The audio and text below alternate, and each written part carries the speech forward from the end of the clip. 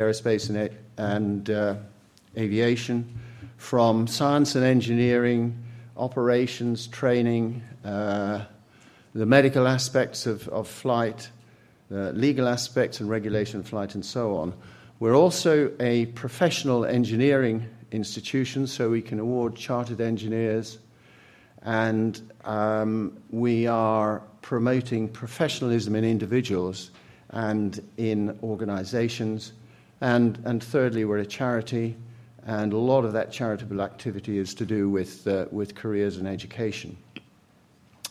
Now, I cannot think of a more exciting time to be starting on a career in aviation and aerospace. I joined the Air Force in 1962, which is an awfully long time ago. Had a full career in that, then got involved in research and development.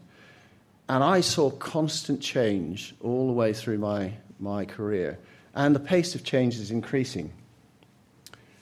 Last year, as I'm sure everybody in the room knows, the Rosetta spacecraft launched a small lander, Philae, to touch down on a comet.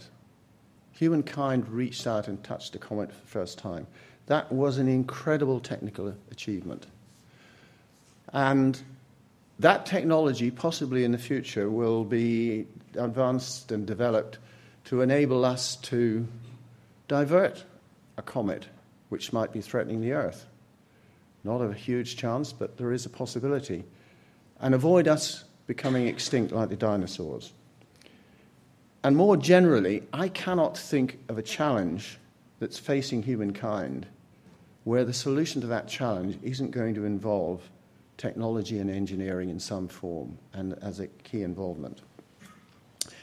I'd like to thank Raytheon UK very much for supporting this day and all they're doing. And we here are very excited that Raytheon will be promoting their quadricopter challenge today. And finally, I would like to welcome two particular guests. In addition to the fantastic speaker program, I'd like you to welcome special guests Tracy Curtis Taylor, whose solo flight across Africa in a vintage biplane was recently shown on BBC 4, and BBC science presenter Dallas Campbell, whose credits include Stargazing Live and Bang Goes the Theory. They're with us for the whole day, and they're going to be joining in the Q&A this afternoon. So that's enough for me. Please make the most of the day. There'll be all sorts of opportunities to ask questions and to get engaged. And I would now like to introduce the keynote speaker, who's Katrina Roche from Raytheon.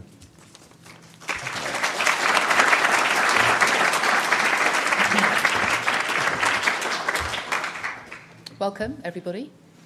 I must admit it's really great to see so many people here today. It's one of the things we feel really passionately about as an organisation, the desire to understand and learn some of these technologies and feel the same passion that we feel every time we look at something new and innovative and think, goodness, what could that be? The buzz you get from that type of pleasure and enjoyment in your everyday job just can't be surpassed. So what I'm going to do is I'm not going to talk forever because the person who goes first, everyone is waiting for the next load to come through. I'm going to give you a very brief snapshot about me and the role that I play within the organisation. And I'm going to talk a little bit about our organisation and how we particularly are interested in innovation, our history of innovation, and how we keep that and how we keep trying to strive towards that as we look towards the future. So it says on there that I'm the CIO, that's the Chief Information Officer for the organisation for Raytheon UK. That means I worry about everything to do with IT systems and technology and security of our environment. It's very wide-ranging. I didn't think I would be doing that when I was probably sat in audiences like this at your age. I don't know that I had certainty about what my career was going to have ahead of me. And I almost landed into something like this by accident. I studied science topics when I was doing my A-levels, and I went off to university to do a maths degree. And if you had asked me at any point through that cycle, what are you going to end up doing as a career, I'm not sure I would have given you 100% certainty. I just knew that I was doing things I was interested in. And I thought that there was opportunity, but I hadn't actually set my mind onto quite what that was going to be. And I started working first for a Ford Motor Company. And I was going there to do operational research, which is the study of how things work, the simulations, building models for explaining how things actually operate. I did do a little bit of that, but I ended up being lured into the IT department, where I found both skills were absolutely fascinating and really good. I could understand the model and the theory of what I was looking at. I could see past the noise of what I might be looking at. But it was really great to actually, at the end of the day, deliver the thing that was going to be the answer. So I worked my way through a multitude of different organisations. I'm currently in Raytheon, which is obviously an aerospace defence company, but I have worked in automotive manufacturing industries, I've worked in software industries, technology industries, worked on the Channel Tunnel project. So if you bought your ticket to go to France on the train, I was one of the first people writing the code for that. And I've worked for companies like EMI Music, very different technology, but completely different business. But I've ended up now at Raytheon. I've been here nearly 3 years. It's been absolutely fascinating. Every day I learn something new. Every day I'm slightly stunned and amazed by what our engineers can do. And I look at them and think, goodness, wow, what next? That's really interesting. So I'm not here just as the CIO. Just over about 9 months ago, I became the lead for the Innovation Network for Raytheon UK. And I'm going to talk to you a little bit more about that as I go through this talk. But for me, it was really fascinating because for the first time, I was starting to marry together previous experience building products in telecommunication industries and working as a CIO and understanding IT and adding into that mix all the stuff that we make as a company and what that does for other people and how it helps them. And it's a great, fascinating mix. If I didn't have a full-time job as a CIO, I spent all my time worrying about the Innovation Network. It's just a really interesting place to be. So let me talk to you a little bit about Raytheon. We've been in existence for more than 100 years. The scope of what we do goes from information superiority solutions, air traffic management systems, cyber, intelligence, missile systems, power solutions, you name it. We've probably at some point looked at it, done something with it, or worked with other people in order to make the most of it. We operate mostly from the UK, but we work all across the world. We have a parent company in the US as well that we work with extensively. And the strength of the skills across the whole organisation are really interesting. As I said to you, I don't know what I'm going to learn that we also do the next day. It can be really, really good. So one of the things that we take very seriously and we really want to encourage is the way that more and more people should choose to come into industries like this, should want to study topics like engineering, want to study maths. I'm personally quite a maths-keen person, but, want to study engineering, want to understand technology. Everything we do right now, you can't imagine your lives, I would imagine, without certain parts of technology. But I remember a long time ago, the first time Bluetooth started to appear, and people were going, this looks really interesting, I wonder what we'll do with it. And now you just wouldn't think twice, would you? You know what Bluetooth does, you know how you use it. But sometimes when you embark on these journeys, you don't always know what the technology is going to give you. You don't know what the idea is going to give you, and it can be a real path of discovery. I've worked on products in the past where we were really sure, in other organisations and other industries, we knew why we were building those products. We knew what it was going to be, we knew the market, we were sure that was the right product. As we started to sell it, people bought it for a completely different reason. Slightly taken aback, we're looking at it going, why? Why are they doing that? And actually what had happened is we had an idea, we'd put out our idea, other people had come along with other ideas, and they'd added to that, and they were making something completely different with it. And the way that technology is going at the moment, you would not think twice about posting your opinions, adding your ideas to somebody else's. The speed at which innovation and change can happen now is just accelerating all the time. The way in which we look at innovation and add and create new ideas, more and more of those get added in. More people can get involved. And as we look at our own organisation, we are all the time trying to find more ways in which we can make that a reality. Within the company, we have quite a few different schemes. I've talked a little bit about the Innovation Network. That's something that we worry about very much internally. We have externally focused things as well. We are very keen on supporting STEM. We are very keen on supporting our graduates, and one of them is here today to talk to you a little bit in a minute. And we are very keen on working with our apprentices and bringing them through our organisation and helping them on their journey and wherever they might decide to go next. And both Luke and Joshua are here to talk to you as well about that journey today. So our heritage, as I said, it goes back more than 100 years. We have done everything from day one, from radios, oscilloscopes, televisions, radar systems, air traffic control systems, semiconductors, cyber, intelligence, information management. It just goes on and on and on. And the world is changing. We're changing with it as we go along that journey. So with all that history, so much history of innovation, the question is, well, why do we specifically have an Innovation Champions Network? Well, that's because innovation itself is always changing. I spoke to you about the way in which people get together, the way they collaborate, the way that they connect ideas, the way that operates within the outer world and also within inside a company. And so we look at the Innovation Network and we're going, well, what should that be next? We started it last year. We had great ideas coming through. Nearly 50-odd really unique ideas came from the people who work in our business, on top of all the stuff that they do just for their job. And we looked at that, and it's great. Many of those were taking through to the next stage. But part of innovation is you just don't know where that's going to go. Some of it will succeed, some of it won't succeed. Knowing that some of it will not succeed the first time or the 10th time or the 100th time is one of those journeys of exploration and innovation that you go down.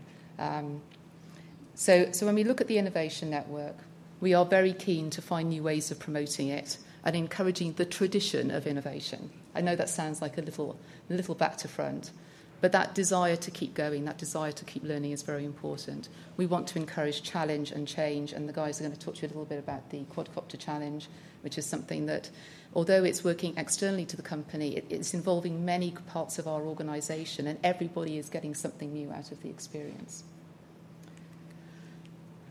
So I've put up here a couple of things about innovation. People talk about innovation. It's really great to label something. It's a human requirement. You have something and you go, I want to label that or identify it or understand it in some way. So we have a thing called innovation. We also have invention.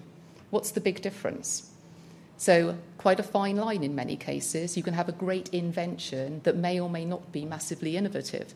You can have an innovative idea that leads to a really small invention. You can have big ideas, you can have small ideas, you can have the whole link of ideas, you can look at things differently, you can look at a different perspective. You'll hear the word disruption used a lot at the moment, just like you'll hear big data, and you'll hear a whole load of things, and there are ways people try and gather, often not new ideas, but ways in which we approach stuff together and go, this is what we're going to do.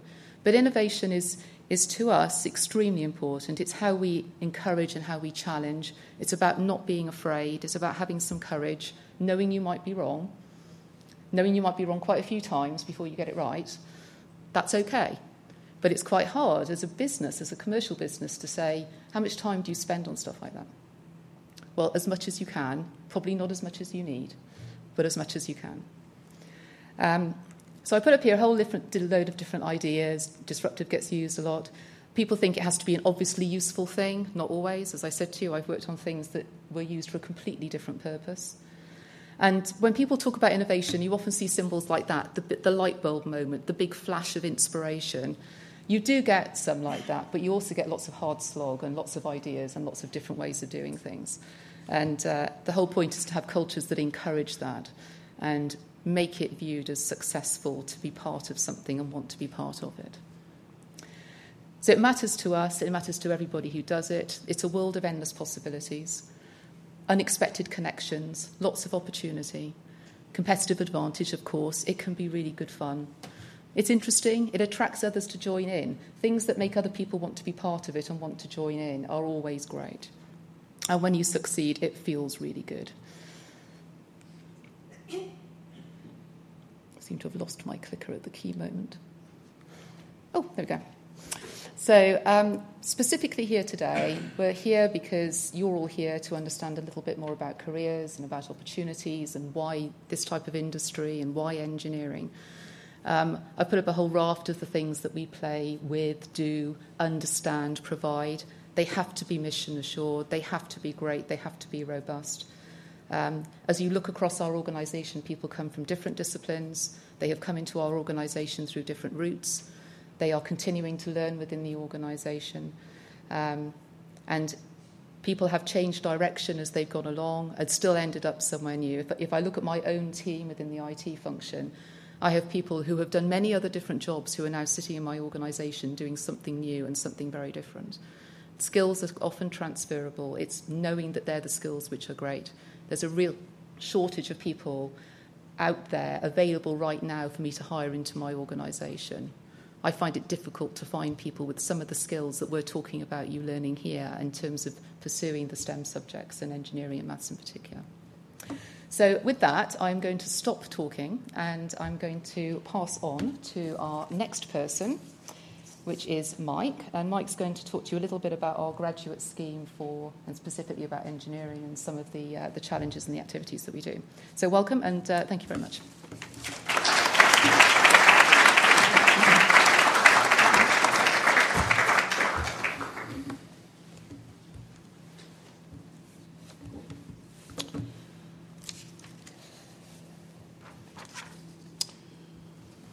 Right, so my name's Mike Hinge. I'm a first-year graduate on the Raytheon Graduate Leadership Development Programme, and I've been asked to talk to you a little bit about sort of the careers at Raytheon and sort of some of the stuff we're doing in terms of innovation. But let's start off with, firstly, what made me want to go into a career at Raytheon as opposed to finance like everybody else with technical or mathematical degrees was doing at the time.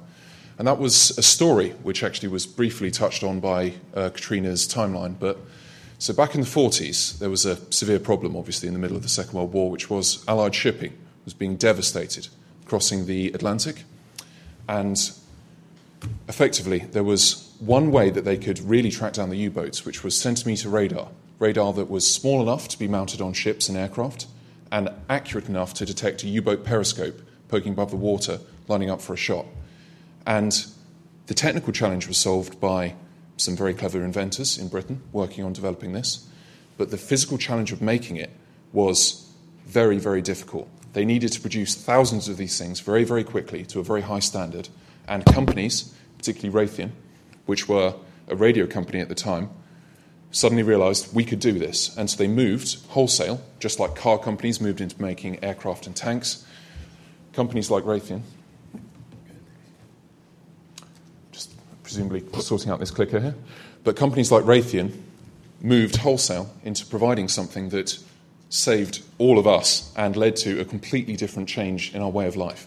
So I'd say not always in a military application, but technology has the potential in the way that crops have been developed and the way that the internet has changed our lives to really push and move on the whole of society. So I wanted to do something a little bit more hands-on and leading to something a little bit more real.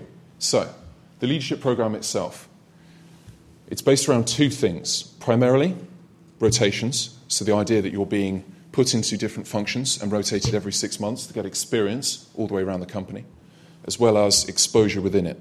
So there's always a slight tension in terms of you've got your day job actually trying to do useful things, but fundamentally you're there in the function to get some experience in each location. So at the end, so say in 5 years, you might be working in something completely different, but you understand a little bit about what each part of the company is doing, so you can liaise with people working there. You've got good contacts, you've got good exposure, you've got good knowledge, and you can really hopefully be an asset and lead within the company with the knowledge you've got. So, and part of our training is all kinds of things that the company puts us through. So in the top left, events like this, where we're trying to talk to people about our experiences in the company, etc., etc. Ones in the middle is, so that's one where we go to schools which are needing a project. They have to say, for example, have a brief in terms of like building I believe that was some kind of toy for the children. So they have a day to plan, source the materials, build it, etc., as a simple task. And the top right one is one that I've personally experienced, and that was a 2-day-long course we were sent to in the Lake District, where we were put through a series of challenges over and over again that were designed to be very difficult in terms of physically, but difficult also mentally in terms of rapid fire planning, working as a team, and also dealing with situations when everything goes to hell. So that particular one was, we were in groups of 4, put in 2 canoes, so 2 to a canoe, and then sailed out or rowed out into the middle of Lake Windermere and capsized. And we had to recover. And this was just early spring, and it was brutally cold. So the first interesting thing was we had a lovely plan, and then when we all capsized and were chucked in the water, immediately one of the group went into cold shock and was completely out of action. So we had to try and work it on with 3 people and sort of managing her and making sure she was going to be okay and like other things. There was a safety boat there in terms of she was never in danger. But just in terms of the plan we had when we started, trying to get... Blimey. Apologies. I will move that away so I don't whack it again. Trying to keep the plan actually moving forwards when real life situations start interacting with it. So, some of the things I've done. So, for instance, there's all the projects. So, working on everything from radar to the guidance system on missiles to power and control, which is about to be a very big thing. So that is, say, for example, the new aircraft need very, very up-to-date and very accurate power distribution, so moving the electrical systems around the aircraft in real time, and also very, very accurate sensing. So various things that Raytheon produces, such as chips that work at extremely high temperatures and can be put inside the engine itself, will lead to far more efficient aircraft, far more accurate aircraft, and far better electrical systems. And that is one of the many products that we've developed through actual collaboration with universities that could be hugely big in the future. And the implications of that, so say, for example, a chip that functions very effectively at high temperatures, we still don't know all the implications of that, and they're just opening up. So other things I've done, so supporting the comms team. So when the buyers go out the sellers and the BD team go out, they have briefs and they're talking about the technical equipment.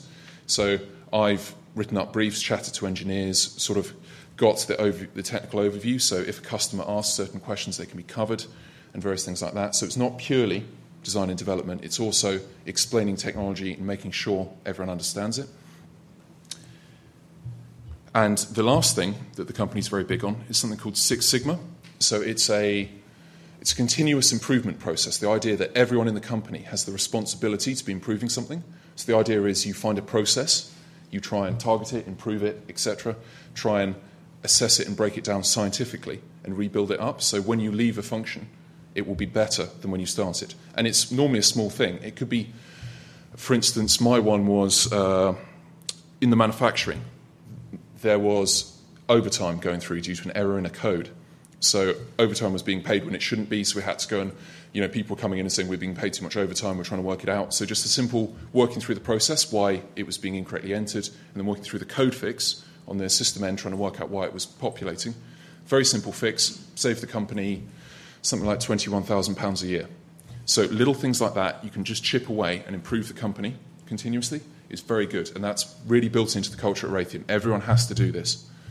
So the next thing I've been asked to talk about is something that we've been doing with schools. So this is called the Quadcopter Challenge. But the idea with this is we're going into schools Year 9 and Year 10. Year 11s are obviously busy with their GCSEs. And designing and building a quadcopter, which will then be entered into various challenges and will compete against other schools, and with the ultimate aim of, say, winning a prize and possibly further upgrades in the future. So the quadcopter is a very interesting thing in that it has pretty much all parts of the engineering profession loaded into it. In terms of, at a very basic level, it's just an airfix kit you slot together. Just do up some screws, do some soldering, program it a little bit, and off it goes. But when you look a bit deeper, there's all kinds of things. So, for instance, the arms. We're now into compression and tension, the loading, the strength and the stress. So the teams can use the factory standard arms, however they're encouraged to make their own to save weight, and there'll be points at the end for design and innovation. So they've got to assess, right, what can we build it out of in terms of how heavy is it going to be, but then also if we crash, is that going to be an issue? Then we've got the aerodynamics of the rotors. So you get all kinds of interactions with the air. In terms of, if you descend too fast, you can fall into your own wake, and it can be sucked down just like a helicopter, so they have to think about the interactions there. So you're talking about the Bernoulli principle, modelling of lift, all kinds of things to do with the airflow. Then you've got the actual electronics, the programming, soldering, all kinds of little things. So it's designed to say, if the students want to look at it, it's just a fun challenge in terms of we get to fly a quadcopter around, that's fine. But also at the same time, often without even realising it, like all the good science, you're learning about all kinds of principles, Newton's laws, all kinds of things that make that actually work. And we've got a semi-finished model of this upstairs in terms of showing you what one of these kits look like. They're rather impressive. And on the day, we're going to be doing all kinds of challenges. For instance, just simple speed trials, a slalom with poles they have to loop between, trying to pick up objects and drop them with precision hovering, so hovering very low to the ground but not touching in several spots, things like that. And interestingly, the BBC is pursuing its own scheme, or own programme rather, called Airheads, that is going to be doing things like this, where each week a team has to build and use a quadcopter for all kinds of different applications. They'll be given a challenge, and they're hopefully going to be getting involved with us in this challenge. So, for instance, quadcopters are another thing where we don't really know where they're going to go. So at the moment, they're basically curiosities, toys, in terms of they sometimes have cameras mounted on. You can like throw them out your car and use it to see where the traffic is if you're stuck in a jam, things like that. But there's all kinds of very interesting applications that are going forward. So say, for instance, the Amazon drone was a thought. It may be unworkable. Another thought, which was rather interesting but possibly unworkable too, was delivering defibrillators to people. In terms of if somebody has a heart attack, you could get a defibrillator kit out to them while the paramedics were arriving, things like that. And so there's also a very interesting thing about quadcopters, which is the tech behind them, on the right here, is these micro electromechanical systems, which are pioneered by mobile phones. So the advances in mobile phone technology in terms of miniature accelerometers, miniature gyroscopes, miniature electronics, is what's really driving all the parts and the low-cost nature of the quadcopters on the left. So quite a lot of the parts that go into that circuit board are just surplus from Apple phones, but allow all kinds of people now, because of the economies of scale and the sheer rates of production and their falling costs, to make a quite complicated machine that can have an advanced autopilot. So because of this very cheap and low-level nature, the innovation in quadcopters is really happening in the civilian level, just people playing around with them. So say, for instance, a load of bike riders programmed a program where it would follow them as they were cycling along. And so you'd have an automatic cameraman, effectively, flying above you. But taken to another application, you could then use that as sort of a drone that would fly around and look out for you, trying to spot things around you. So you could use it in terms of search teams trying to find people. You could do it for all kinds of stuff with these algorithms that are designed to track and follow people. So the idea being that the students we are teaching in terms of the quadcopter and learning to build them, hopefully in the future, they could be doing something and coming up with ideas for how these quadcopters could be used in the future. So, I'd like to summarise quickly with a quote. Does anyone know who this quote's from?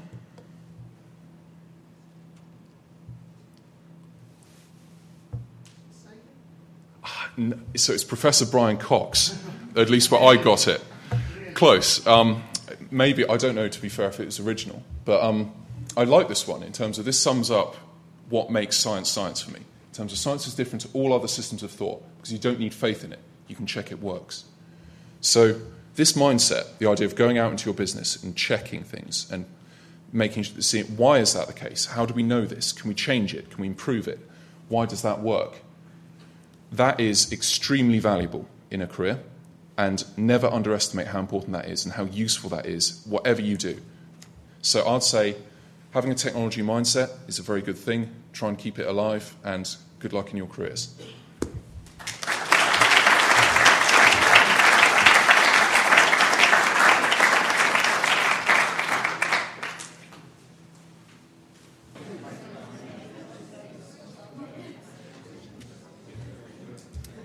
Okay, welcome back everybody, and hopefully everyone managed to get at least something to drink and fortify themselves ready for the second half of the morning. So I've got a great deal of pleasure to invite up next two members of our apprenticeship scheme. Both Luke and Joshua have been working their way through that process. They're here to share with you some of their experiences and hopefully inspire you to want to do something very similar. Would you like to come up, guys?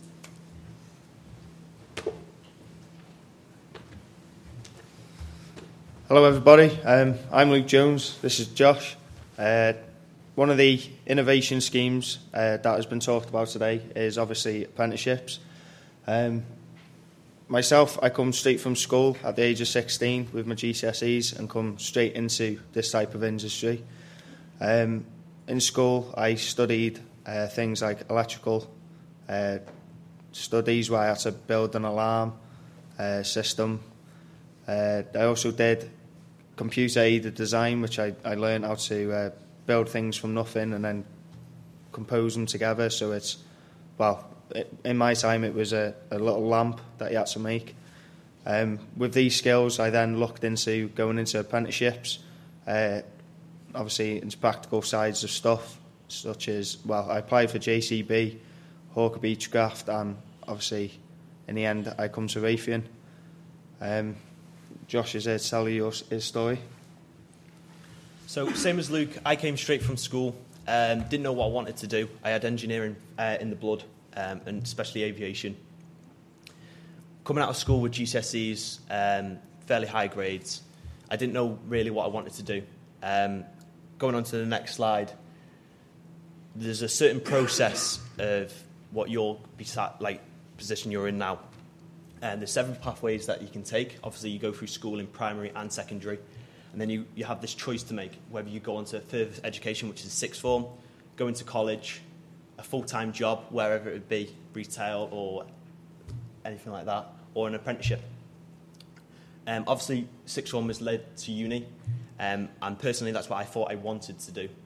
You know, go on to university and hopefully do aeronautical engineering at university. I did 1 year at AS sixth form, and I didn't like it at all. Yeah, I had my friends and everything, but personally that's not what I wanted to do. I didn't feel myself progressing in my career that I wanted to do. So from sixth form, I pretty much dropped out at AS level, and I started college, level 3 in aeronautical engineering, thinking that that's the pathway I should take, whilst also applying for different apprenticeships from the likes of Airbus, Raytheon, Hawker Beechcraft. I did Unilever as well. Had the interviews for them all, and thankfully I got one at Raytheon. So this is the position that you're in now. I was in 3 years ago, because this time in September I'll be coming out as a fully qualified mechanical engineer, which is pretty scary. That I'll be signing off my own work and watching an aircraft fly with my work done on it. What you're doing now is planning your future, and I personally think that apprenticeship is the way forward. Yes, you can go into uni, and yes, you can go into sixth form or whatever you want to do, but the apprenticeship offers you to learn what you like to do. You're in a totally different environment. You're in an adult working environment, which obviously your professional skills and your professional manner comes out, because I was quite a shy and timid person. I can't believe I'm stood up here today because I'm an extremely nervous person. But the apprenticeship scheme, being involved around adults and that, has really portrayed my professional manner. So obviously with apprenticeships, especially in aeronautical engineering, it's very well paid, not like any other apprenticeships that you may think. And also you're learning on the job whilst also gaining qualifications. So the qualifications that we've been given the chance to do are a level 3 MVQ in aeronautical engineering and also a national diploma in aeronautical engineering. The course is the day release course, so that does mean we'd go to college 1 day a week, but spending our first year full-time in college doing craft apprenticeship, which coincides with the Airbus programme as well. So we do work closely with the Airbus group, and then the second and third year is also work-based, and also it's 1 day in college as well, doing the academic side of the aeronautical engineering.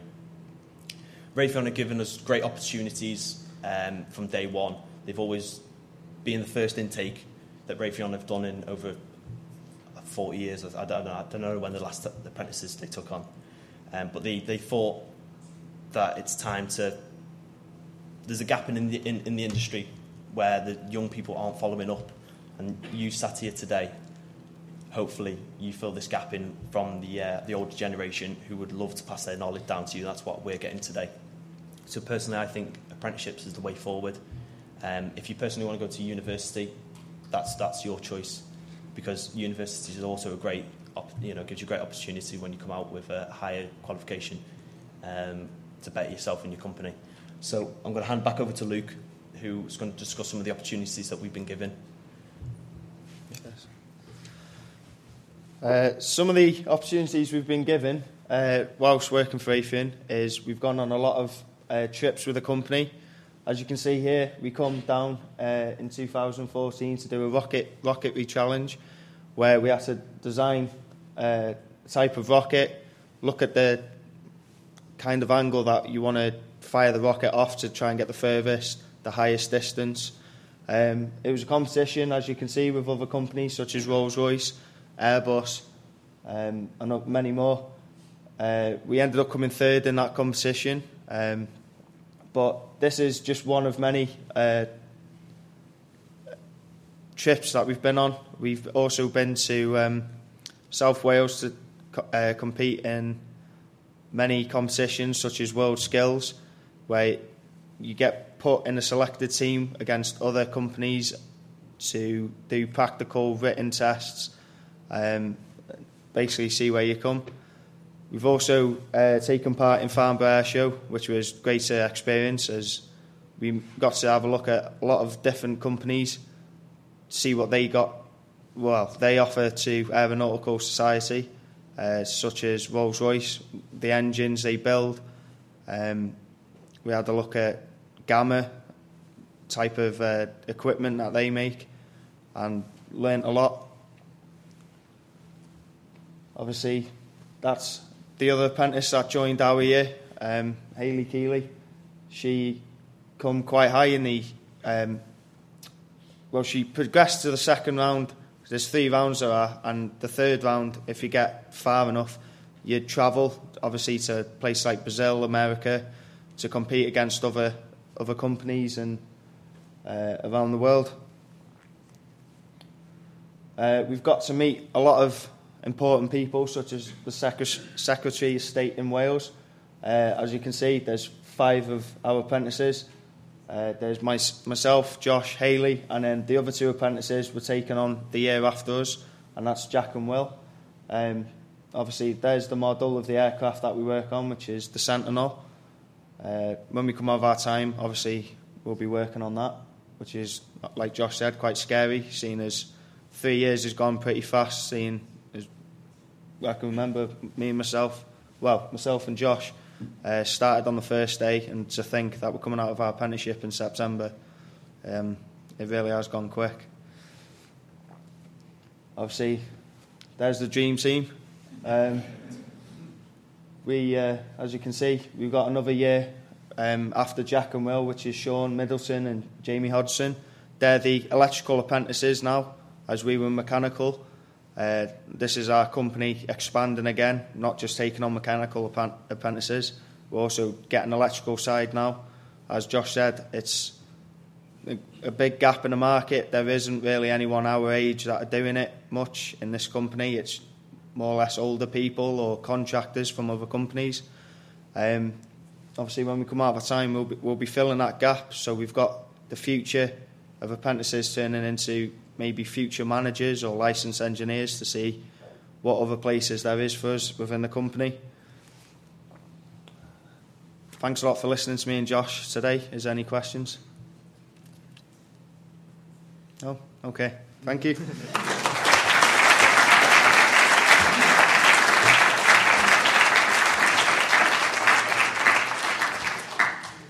It's great to hear a couple of young men like Josh and Luke who, are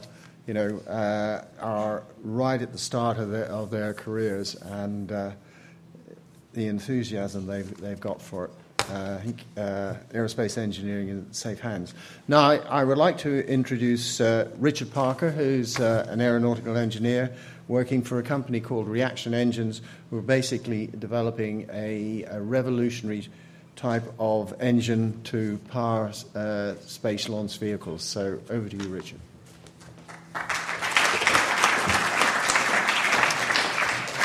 Thanks. Okay, so I've got the pointer here. Okay, yes, so my name's Richard Parker. I am the Deputy Design Office Manager at Reaction Engines. And first I thought I'd say a little bit about myself and how I ended up working where I am. So I went the university route. It feels quite a scarily short period of time since I was, the most important question in my life was, what am I going to do? Which university am I going to go to? So I graduated college, got my A-levels, went to University of Southampton. Going to be a little bit of trouble because I joined the IMechE, not the Aeronautical Society, but ended up on a graduate scheme with an organisation called RAL Space, which is part of the Science and Technology Facilities Council. So worked on satellites, that sort of thing, scientific instruments. And I joined Reaction Engines back in 2013. So we've already heard a little bit about space, heard Rosetta mentioned earlier on. And the UK, whilst there isn't a massive UK space budget, we do very, very well for ourselves in terms of, firstly, the science that we can do. We had UK instruments on Rosetta. But we also have a very large industry making communication satellites, increasingly in GPS as well. And Tim Peake's going to fly to the ISS. So space is actually quite important to the UK. But there's a problem with space, which is getting there. So this is how we get to space at the moment. This is the V2 rocket. And basically, the way we get to space is we use ballistic missile technology. And everybody knows what happens to the V2 when it comes down. We don't build rockets in the UK at the moment, but if you know a little bit of history, we actually did for a while. So back in the 1960s, we had a missile program which turned into a space program. It was called Blue Streak. And later that was followed by a very successful, although short-lived launch vehicle called Black Arrow, which launched a satellite called Prospero. And as this is the UK, we successfully launched a satellite and then cancelled the program and never went back to rockets. But there was an engineer on Blue Streak by the name of Alan Bond, and I'll mention him later because he's now my boss. But what's the problem with today's launches? Basically, they're expensive. And if you imagine you're going to, imagine what air travel would be like if you wanted to fly to the United States. But in order to do that, you had to throw your 747 into the ocean. It's not economical, basically, so it gets very expensive. And there's also the reliability problem as well. That if you put stuff on top of a rocket, about one time in 50, your payload's going to end up in an ocean rather than in space. So it's not a reliable transport system. You wouldn't get in a car if you had one chance in 50 of not getting where you were going. So eventually, we moved on in the 1980s to the first totally reusable spaceplane design. So this was not the space shuttle. This was a launch vehicle that would take off from a runway and fly into space. Then it would deliver a payload, come back to Earth. It was called HOTOL. It was a British design developed by British Aerospace and Rolls-Royce back in the 1980s. And it was the brainchild of Alan Bond. And the way that it worked was that, because you probably know from science that hydrogen is a lot lighter than oxygen, launch vehicles only carrying 6 to 8 times as much in terms of weight of hydrogen as it is in terms of oxygen. So if you can build a launch vehicle that can use atmospheric air for the first part of the ascent, then you can actually then switch over to a conventional rocket, and it's possible to build a rocket that will go up in a single stage rather than in multiple stages. So Alan Bond, who worked on HOTOL, when it was eventually cancelled, he left his work at Rolls-Royce and was joined by another couple of engineers, Richard Varville and John Scott, to form the company that I now work for, which is Reaction Engines. So it started out with 3 of them, and they were basically working from home to start out with. They worked for about 10, 11 years on just the technical design of the engine and the launch vehicle layout. And they ended up with, you see here, the Skylon design concept, which I'll come back to. And having decided that that concept would work, they focused all their effort on developing the key technologies that would make the system work. We're based at the Culham Science Centre in Oxfordshire, and they started out with 3 people back in 1989. We're now 65 people and growing very quickly. We're expecting to be about 200 within a year or so. Things are taking off very quickly. So the company's goal is operational single-stage to orbit spaceplanes, and we think Skylon is the best way of doing that, using the engines that we've developed, which are called Sabre. So here's how they work, how they're laid out. Basically, it's a rocket engine, but on the front we have a compressor like you'd find in a jet engine. And the problem with jet engines is, as you fly faster and faster, the air coming into the front of the engine gets hotter. And a jet engine stops working Mach 2, Mach 3. You can use something called a ramjet, which will get you up to about at most Mach 4 or 5. But then the air is just too hot to cope with. This engine works quite comfortably from a standing start up to Mach 5, and it does that because we've got this device here, which we call the pre-cooler. It's a heat exchanger. It's a very lightweight, high-powered heat exchanger, and that works because we're carrying liquid hydrogen on board the vehicle. So yeah, there's an air intake on the front. Air comes in, it's cooled, and it's cooled from 1,000 degrees Kelvin to about 100 Kelvin in a hundredth of a second. It's a very, very high rate of cooling. It's a 400 megawatt heat exchanger. That should work, yeah. So that's the engine cycle. It looks complicated, but it's actually a lot simpler once you understand what's going on. Basically, you've got cold hydrogen coming in here and hot air here, and you use that heat and that heat and cold there, to drive a compressor. So when it takes off from the runway and when it flies up to Mach 5, it's breathing atmospheric air. The atmospheric air comes in through the front, it's cooled, it can then easily be compressed, and it's put into a rocket combustion chamber, just in place of a liquid oxygen.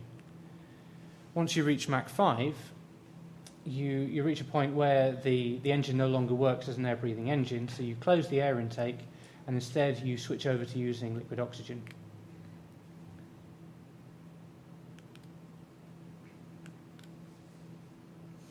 So, having demonstrated on paper that this engine would work, what Reaction Engines has been focused on for the last few years, up until now, has been demonstrating that the technology works.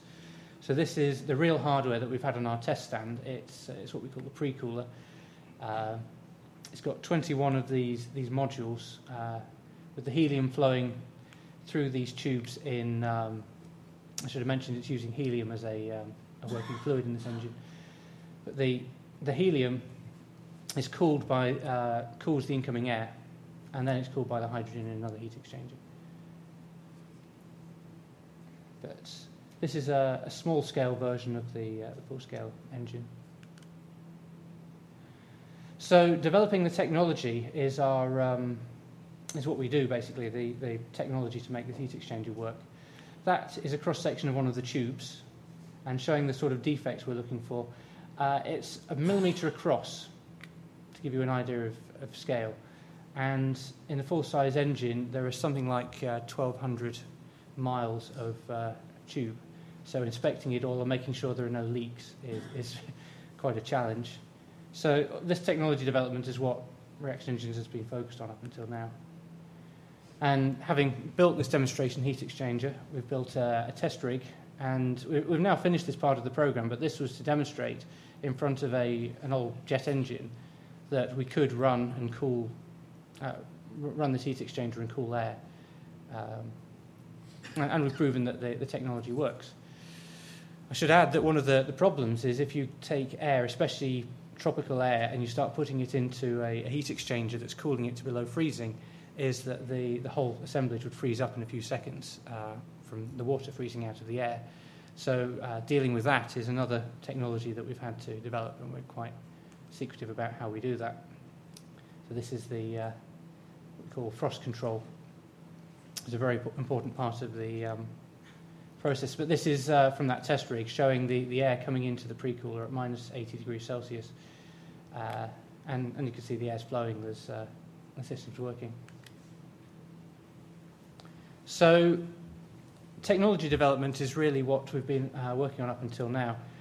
The engine is using components that exist already in the aviation industry, but there are a few exceptions, and that's what we've been focused on. So I won't go into too much depth on any of these, but contra-rotating turbine, using helium to power an air turbine. The turbines want to run at different speeds, and that's how we cope with that. Different kinds of heat exchangers. We've looked at silicon carbide heat exchangers. We're developing all kinds of heat exchangers, of course, the pre-cooler. And also exotic nozzles. One problem that you have if you have a single stage-to-orbit vehicle is that rocket nozzles for low altitude look very different to rocket nozzles you want to use in orbit. So we've developed what we call altitude compensating nozzles. And of course we've been looking at the vehicle as well, the trajectory modelling, avionics, aeroshell material, and so on. So it's an exciting company to work for because there are all of these little projects going on. And we've got, because we're a small company, we've got a lot of freedom to innovate and pursue these ideas. Certainly from a personal point of view, I enjoy being able to go to work, sit at my desk and having that creative freedom. If I have an idea, my boss is quite happy for me to run with it and see what I come up with. We've got a little video here of how we envisage Skylon operating. So this is what happens when you start using space planes instead of using rockets to access orbit. So you have I should say the plan wouldn't be for us to build Skylon and operate it. We would envisage Skylon being built and being sold to operators who would operate them on a commercial competitive basis, just like airlines do with their aircraft. So you load the payload in a spaceport. It's towed to a refueling apron where hydrogen and oxygen is loaded on board. The vehicle weighs about 300 tons. Half of that mass at start of roll is liquid oxygen, and much of the rest is hydrogen. Payload's about 15 tons. It's quite a long runway to take off, but it's a conventional takeoff on conventional undercarriage. As I say, Sabre as an engine works from a standing start.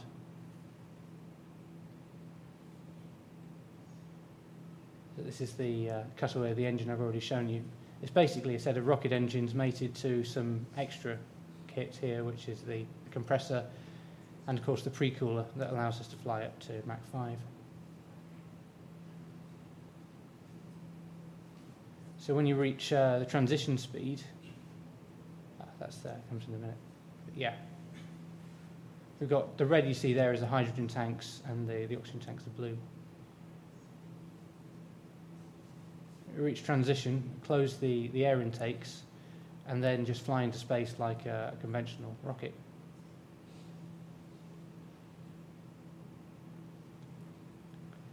It's got a payload bay, look like the space shuttle, about the same size as well. And the sizing case we've used is for geostationary communication satellites. But a 15-ton payload we think is good for most space launches. So what you see here is an idea we've got for a reusable upper stage. So as well as getting Skylon back, the upper stage launches the satellite out to a geostationary orbit, but then it flies back and can actually rendezvous. We use what we call a resonant orbit.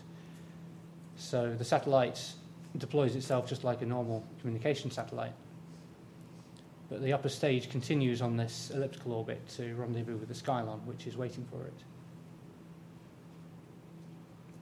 So you're not throwing away your upper stage, just like you're not throwing away the rocket to get into orbit. So envisaging a fully reusable space infrastructure.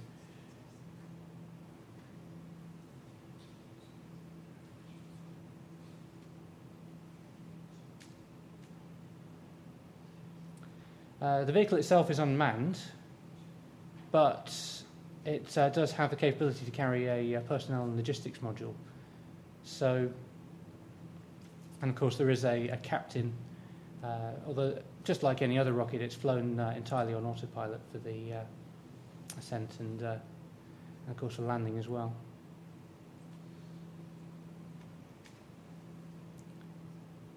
This is some examples of how we've been allowed to let our imagination run wild a bit in terms of what a future space economy would look like, but future infrastructure. But once it's easy to get hardware into space, like we heard earlier on today, there's going to be an enormous scope for people taking what we've made possible and doing stuff now that we haven't even thought of now. Skylon re-enters just like the space shuttle does. So it's a dead stick landing. It glides back in. It glides about as well as the space shuttle does, which is not very well, but it can be landed. And we reckon turnaround in a few days, which is quite different to the space shuttle, which is it took them months to turn around. So I think that's it.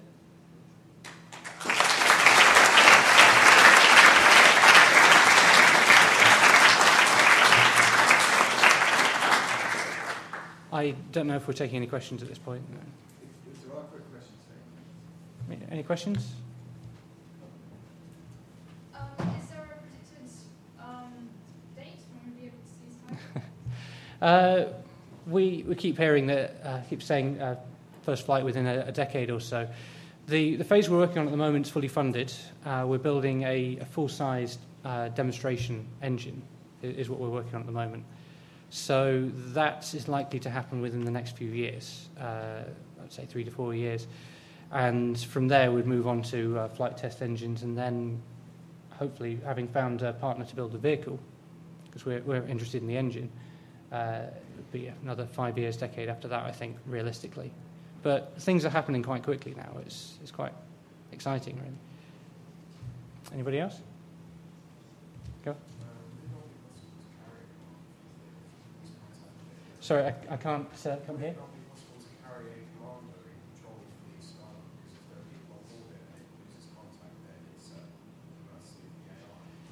Yes, there would be a commander on board if it was flying with passengers.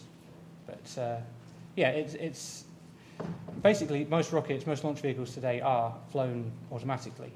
In fact, all of them are for the ascent. So yeah, when you have passengers on board, of course you want to have a pilot, but the role of pilot isn't necessarily a stick and rudder job. Yeah, effectively. Okay. Thank you very much indeed, Richard. And Richard and all this morning's speakers will be taking a part in the afternoon question and answer session. So start thinking now about what sort of questions you might like to ask. And now we have a fighter pilot to talk to you, Flight Lieutenant Stefan Werwell, who flies Typhoons with 29 Squadron at Royal Air Force Coventry. Over to you, Stefan.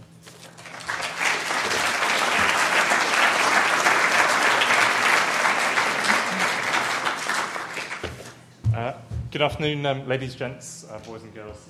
My name's Stefan. I've come down from Coningsby, as we just said, from 29 Reserve Squadron, which is the Typhoon Operational Conversion Unit. So where we teach young guys and girls like you who come through the flying system to fly Typhoon, which is what I do. It's a pleasure to be here. I did my degree in London. It's really nice to be back from sleepy Lincolnshire. I must admit I've never been to this building, which is shameful, and it's a beautiful building. So it's really nice to be here. Good. I can fly Typhoon. I'm not so good with technology, so we'll see how we go. Oh, I've got my man at the back helping me out. It's very kind. Good. So first thing a fighter pilot does is he puts a big picture of himself and starts talking about himself. Just very briefly, just so you know, for maybe the questions and answers later, if there's anything that I can talk about or that you have a question on, or my background, then I'm more than willing to help. So here we are. This is me after my first Typhoon solo. This is my I'm glad to be alive look. My background then. So I was an air cadet. Hands up in here if you're in the air cadets. Good. Okay. So that's how I started, and that's how many people start. Not everyone does. It's probably 3/4 or so in the Air Force do. Like I said, I came to London. I lived up in Scotland at the time and studied aerospace engineering at Queen Mary. I definitely can't remember as much detail as what the previous speaker was talking about with Mach 5 rockets, but that was the kind of thing that I really enjoyed.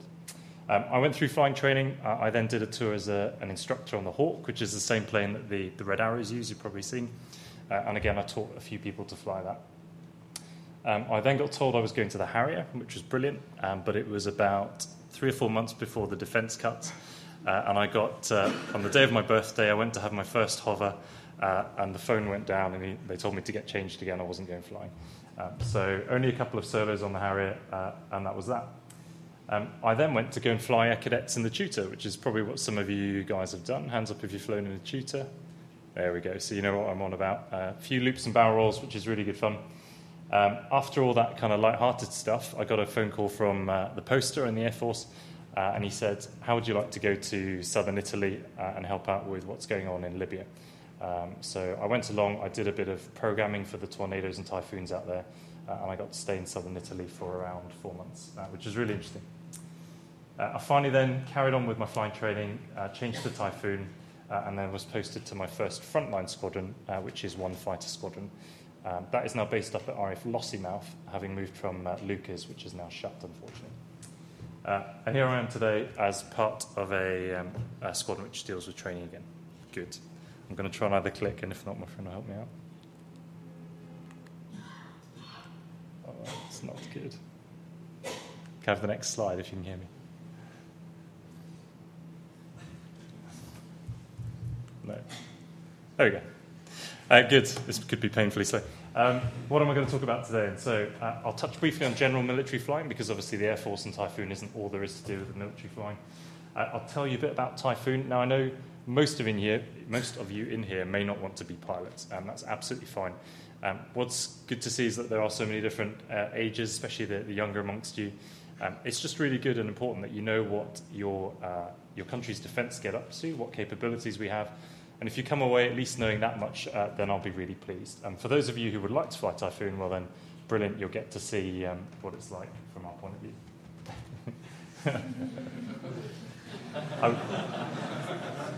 I would criticise, but I'm probably not much better.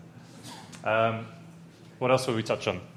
We'll have a look at what our day job involves on a frontline squadron, so not so much the training squadron. I'll talk about what I think my personal opinion is for the future of fast jet flying. What skills I think you require, and that's pretty tricky to nail down. By all means, I'll take some questions, but I have a feeling, if anything, I'm going to overrun as opposed to not. But I know you've got lunch next. Right, general military flying. It'd be wrong of me not to mention the Royal Navy and the Army Air Corps. They in themselves are excellent units for flying.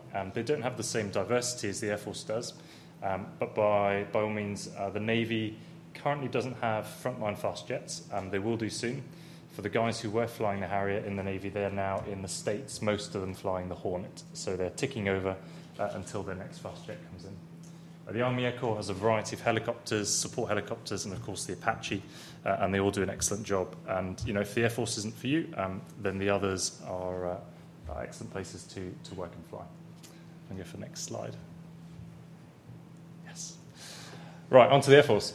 You can see we have a lot of aircraft, the majority of which aren't fast jets anymore.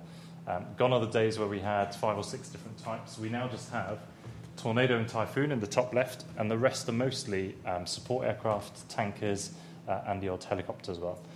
This doesn't include the training aircraft, of course, so things like the Hawk, the Tutor, the King Air. But you can see we've got a wide range. Particularly of note is the Reaper, so the remotely piloted air system, which is going to become more and more a factor in all the services. Slide. Very quickly, just like the slogan says with the Air Force, you know, you don't have to be a pilot to fly in the Air Force, and it is true. We have weapon system operators. The Tornado, that was formerly kind of referred to as a navigator. These days they're known as WISOs.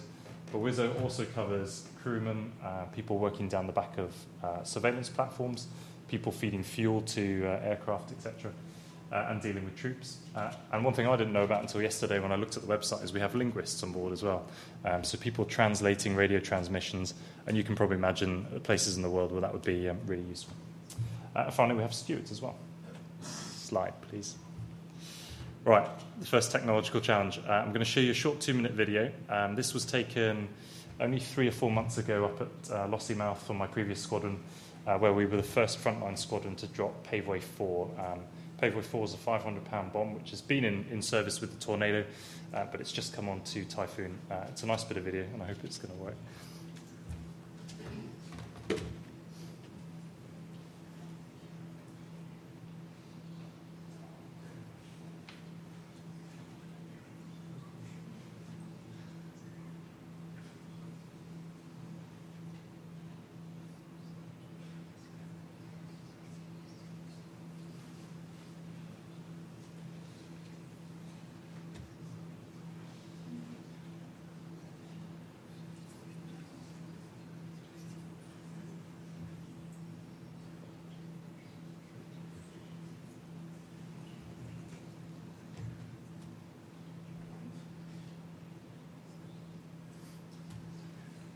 If we keep struggling, then we can play them at the end if it helps you out in the back. I'm getting a big nod. Okay, not to worry. We won't. Oh.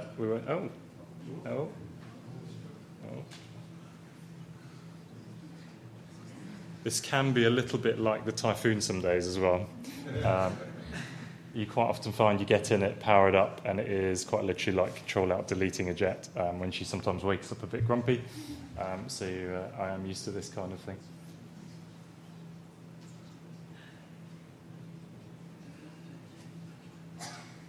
We're getting somewhere.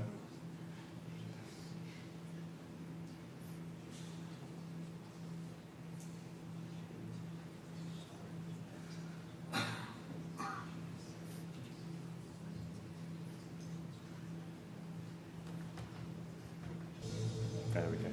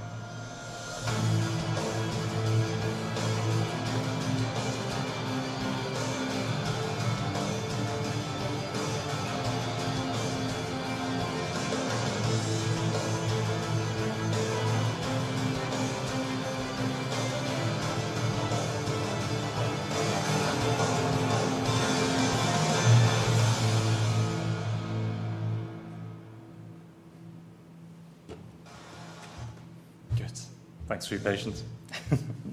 Right, we'll carry on. So a little bit about the jet itself. You can see it's a phenomenal jet to fly. Performance-wise, it's a leap up in what the Air Force has ever had. It really is up there with some of the best aircraft in the world. In terms of thrust, so it has 40,000 pounds of thrust between its two EJ200 engines. I was trying to find a way of putting that into to kind of perspective. I did a bit of Googling, and apparently it's about the weight of 3 medium-sized elephants pulling on a piece of string. So that's kind of the weight that's pulling it through the air at max power. Takes off at 155 knots thereabouts, which is about 180 miles an hour. So we're looking at probably 2.5 times what your mum and dad can do legally on the motorway. Any ideas as to how long it takes to get to that speed? Nervous. 6 seconds is a good guess. 7 seconds. There we go. So 0 to 180 miles an hour in 7 seconds isn't too bad. 40,000 feet in less than 2 minutes if we really want to. Fuel consumption is actually pretty good in terms of fighter jets. It'll stay airborne for around 2 hours without air turret refueling. It likes being up high and fast. You saw there on the takeoff where it's in reheat with the flames coming out the back. We get airborne with about 7 family cars worth of fuel. 100 family cars worth of fuel, about 7 tons. When we're down low in max reheat, we're using about 1 family car worth about every minute and a half. So that's when you really need to be careful with your fuel. And that's why when we're teaching the guys to fly, especially in combat, we need to make sure they don't run out, because it's not a very good glider. Slide, please. With all that performance and manoeuvrability comes quite a strain on your body. So we have some of the best flying kit in the world, in my opinion. I've been across to the States and seen what they have, and they're really impressed by what the Air Force has. Full carefree handling, what does that mean? So the jet will not allow me to break it other than flying it into the ground and all that sort of stuff. So I can pull the stick into any corner, any speed, and it will give me the maximum possible G or roll rate, which is great because it immediately gives me an advantage over somebody who we might be fighting. It's +9, -3G, so it's 9 times your body weight, and that just means that, as you probably know, the blood drains away from your head. We have a really good anti-G system, so we wear trousers that inflate. It takes the air from the engine, believe it or not, so it's quite high pressure, but they do cool it down, which is good. They inflate your jacket around your chest, and then they also pump air into your lungs. It sounds horrific, but I promise you it's actually quite comfortable, and it really does help you keep conscious when you're at those extremes. Pressure breathing is what I've just talked about. On the left, you can see the kind of standard helmet that most of us fly around with or have up until now. But more and more, you'll see the helmet on the lower right, which is referred to as our helmet-mounted sighting system. It's nothing new, really, worldwide across military aviation, but it is for Typhoon. For the last year or so, we've been wearing that quite a lot. What does it allow me to do? Well, it allows me to not only shoot or identify somebody within my head-up display in front of me, which you'll see in a sec, but it allows me to look wider to the left and right outside the cockpit and find where a guy is. And it literally is like in your computer games for some of you, where you see the green writing and I can look around, and it's really quite useful. Really good piece of kit. All the little bumps that make it look like an alien head are the little sensors that it uses to work out where you're looking. Slide, please. Right, let's have a look at the cockpit and displays. You can see there, this is Adam. I've put Adam up because most of the girls like Adam. It's a nice, spacious cockpit. Really nice to work in. Most people who sit in it, do feel quite comfortable. A Martin Baker ejection seat, which is excellent. It'll save your life down to 100 feet upside down and going quite fast. So I'm really pleased to be sat in one of them. We'll go slide again, please. Okay, things that you can expect to see. I'm not even going to try using the laser. Back one, please, if you could. So on the very top, the band, you've got your heading. The big line through the middle is where the horizon bar is. On the top left, you've got 442, which is your speed in knots, and then next to it, your Mach number. And then on the top right, in the circle, 5,400 feet. And it just winds up and down like a regular altimeter. On the bottom left, it's telling me that I'm going to waypoint number 2. It's going to take me 4 minutes and 9 seconds. It's on a heading of 171 and it's 31 miles away. So really easy to be somewhere on time because it helps you out a lot. In conjunction with that, it has cruise control like in a family car. So I don't need to be flying the jet the whole time with the throttles. I can just press a button, select the speed that I want, and it will get me there, which is great. It makes my life a lot easier. And then, like most of my sorties, it's telling me I'm going to be 19 seconds late, which is fairly standard. Slide, please. we'll try one more quick video. This is only a short clip. What you're going to see is a night approach. You'll be pleased to know I'm not filming this while I'm flying. This is another guy flying. I'm in the back seat. You'll start to make out the runway. The reason why he's not quite on the centre line is because he's just come down from an air traffic control approach, and I've told him that he can now see the runway and he's going to have a go at landing. We've decided to do a low approach, so not touchdown, and you'll just see the nose start to come up. But you'll see what it looks like at night with all the symbology. And it's upside down. I'll tell you what, we'll leave that. Not even I can do that. Right, we'll go on to the next slide. Amazing. Good. So the head-up display on the top, then what do we have? So 3 main big screens, all in colour. All look a bit jumbled up at first. So what have we got? On the left screen is a God's eye view with you in the bottom centre looking out where your radar is. The little diamond means that the guy that I'm looking at is a hostile, so he's not friendly. The fact that he's grey means that my radar hasn't seen him, but it's AWACS, so the Airborne Warning and Control, that is giving my jet that information. That's a really useful thing to have. If you imagine if you're all bad and I'm heading towards you with my radar on, I can obviously make out who you all are. I don't necessarily want to do that the whole time because it means I've got to get right in close to you and find you, and that's not always what we're about. What I want to do is find you with my radar, throw a missile at you, and then I'm going to turn around and run away from you and hope that it hits you. While I've got my back pointed to you, I obviously can't see you on my radar. I have other systems which tell me if your radar is looking at me, but this, what we refer to as Link 16 or MIDS, means that while I've got my back to you, I can still know where you are, which really makes our life a lot easier. The centre screen would normally be our map, so we would normally have a regular map superimposed on that, but when we're fighting we tend to get rid of the map underneath just to declutter it, and we have, again, a God's eye view with our little green triangle where our aircraft is, and then anything that might be in front. The green line is a route that's in there, and the little blue triangle is where you should be if you weren't late. Again, pretty common for my flight. Finally, on the right-hand side, you have a side view, so this time the radar like this, and it's telling me if people are above, below me, and that's also quite useful for your situational awareness. If you can imagine, if it's night, if we train mostly over the sea, so the North Sea, and we have the oil rigs below, you have the stars above, and it can get pretty disorientating because you are supersonic, you're pulling lots of G whilst trying to work the radar and formate, etc. So it's not unusual for guys to get disorientated. We're all trained how to get out of it, but the really neat thing about Typhoon is that it has a single button that you can press and it will recover you. If you go next slide, by pressing it, it takes control from you. It rolls you the right way up, it puts you in a gentle climb, and it gets your attention by bringing up a big artificial horizon on the centre screen until you work out what's going on. So really useful. A few of my colleagues have used it, and they've been really pleased that the aircraft has the feature. Slides. Briefly on to what do we do. So slide again, please. Squadron life. So the majority of your time on the squadron is spent doing training. There are so many disciplines that we have to keep current that we're just always doing something to work out. You can see they're mostly flying, about 15% in the simulator, depending on what we're doing. 2 to 4 missions a week. Doesn't sound a lot, especially when I tell my wife. She says, what have you done this week? 2 missions. She's like, we'll come on to what each mission involves. A lot of supervisory duties, especially as you go through your tour. You start looking after the younger guys, you start leading the younger guys, and there's lots to do there. Constant ground training with things to learn. Hosting visits, giving talks every now and again, some of the better bits. And then we have the stuff that nobody really enjoys, the sea drills, the fitness tests, and all the weapons training. Slides, please. I know this one doesn't work, so we'll skip it. Right, what does a typical day involve? It changes day by day.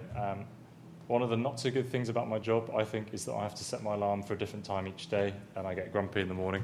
But this is fairly representative. So about 7:30, we have a weather brief for about 15 minutes.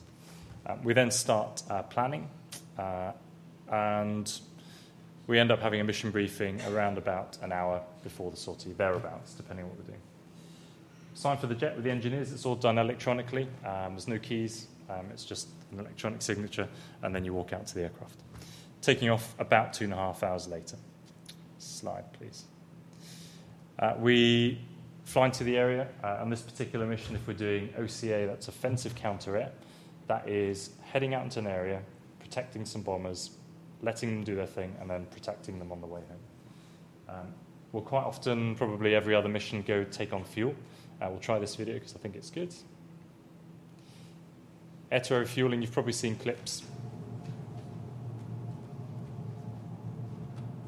That's when you have a little bit of a wibble sometimes. One of the things with the jet, if we can pause the video. You can just pause it there. If you look underneath the nose, there's a couple of probes. Those power or give information to the flight computers. There's 4 of those with 4 probes. It can fly on one of them alone, but if we take them all out, it turns into a brick. It stops flying. So one of the things we get particularly nervous about is exactly this, where the basket swipes underneath the nose of the aircraft and can cause damage into the engines, and it can also take out your computers. This was on the way to the States, and luckily nothing happened. Slide, please. Anyway, assuming we've taken on fuel with no issues, we'll then check in with our E3 for our AWACS. We'll fight our way into the target area ahead of the bombers. Once we're there, we'll try and lock down any enemy airfields, let them do their thing, and then we'll egress back out together. Once we get back on the ground, the fun really starts. We collect all the information from all our jets, and we have various ways of doing that. We merge it all together into a replay facility, and then we start debriefing. Typically, a debrief will last about 2 hours, depending on how well you've done. I've seen some 4-hour debriefs as well. After that, it's into meetings, emails, etc., all the stuff that you normally do. So you can see one mission for 2.5 hours flying or so is taken from 7 in the morning till 4 o'clock. That's just for the first wave of the day. There is obviously a second and a third wave of flying as well. So it is busy, and that's something that is fairly normal in the military. Slide, please. Where we're getting close to lunch. Typhoon's main standing commitment in the UK is quick reaction alert. That is what we have promised the UK we will do 24 hours a day for the whole year. There are always 4 aircraft on state ready to intercept aircraft entering the UK, which we are told to do so. The first time I intercepted an aircraft, it was a Russian Bear, the one you can see on the top left there. And I was asked to go and intercept him just west of Ireland. He'd been around the Mediterranean, and he was making his way back up to Russia. Happens probably around once every couple of months, depending on what's going on. When we hold exercises in the UK, they tend to come a little bit more. And they also like to visit us over Christmas, which is always nice. So there we go. Always very friendly. They give you waves, and they'll sometimes hold up the station magazine to you to show that they've got that. But the main reason we go and intercept them is because they haven't got a flight plan. They're not squawking in air traffic code. And really for your safety, as airline passengers perhaps, we sit alongside them, tell air traffic where they are, and we clear the flight path to make sure that nothing happens. On a more exciting note, we do Baltic air policing. Picture on the top right was taken by a colleague of mine who's a French exchange pilot. And they got airborne to find that there was an Su-27 flanker, came and said hello with his wingman. That is our baseline threat that we train to. So their hearts were going a little bit. It was all very friendly in the end, but they got some cracking photos. And it was quite nice to see the flanker up close. Other bits on the news, I'm sure you've all heard of aircraft coming into the UK and being escorted into different areas. It's not always people with bad intentions. I've done one where it was a light aircraft being delivered from the States out to the east somewhere. His headset had become uncomfortable. He took it off. And he didn't speak to anyone. The next thing he knew, I was alongside him, and he quickly put the headset back on again. So we do try and help out people as well. Sometimes they've got a genuine navigation failure or radio failure, so we are here to help, not just scare people. Slide, please. We go on a lot of exercises. Anyone recognise top left? Yeah. Is it Malaysia? Malaysia, yeah, Petronas Towers. I was lucky enough to go there, and we did an exercise with the Malaysians and Singaporeans. It was very good. And then bottom right, we've got the Grand Canyon, which we went to this January to do exercise Red Flag. Red Flag, for those who don't know, is probably it is the biggest air exercise in the world. involves the US, and they have a dedicated aggressor squadron whose job it is to make your life really hard, simulating MiGs, etc. Around about 100 aircraft get airborne each mission, at night and by day. And my first mission there was at night, waiting to go, and there's things like B-2s flying above you. I've never seen a radar scope so full. Quite scary when you first do it, but over around 7 or 8 missions, it's really excellent training. Slide, please.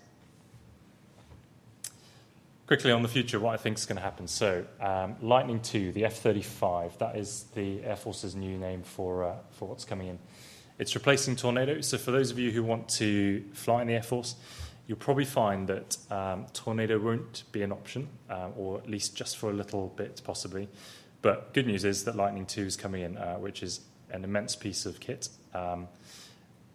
There's debate as to have we gone for the right variant, and I can talk to you about that later if you wish. It will be good. It will have some teething problems, and for those of you that get to fly it, there will be a little bit of frustration, I think, but ultimately I'm sure it will be an excellent aircraft. I think we will see more simulated training. That's no bad thing. I think you can get a lot of value out of simulators. For some of the school-age kids like you, I was sat in my room playing simulators like a geek, and I thought it was quite good. The good thing is you can simulate anywhere in the world, lots of aircraft, really good value for money. The bad thing, obviously, is you don't get the sensation of flight, as you can imagine.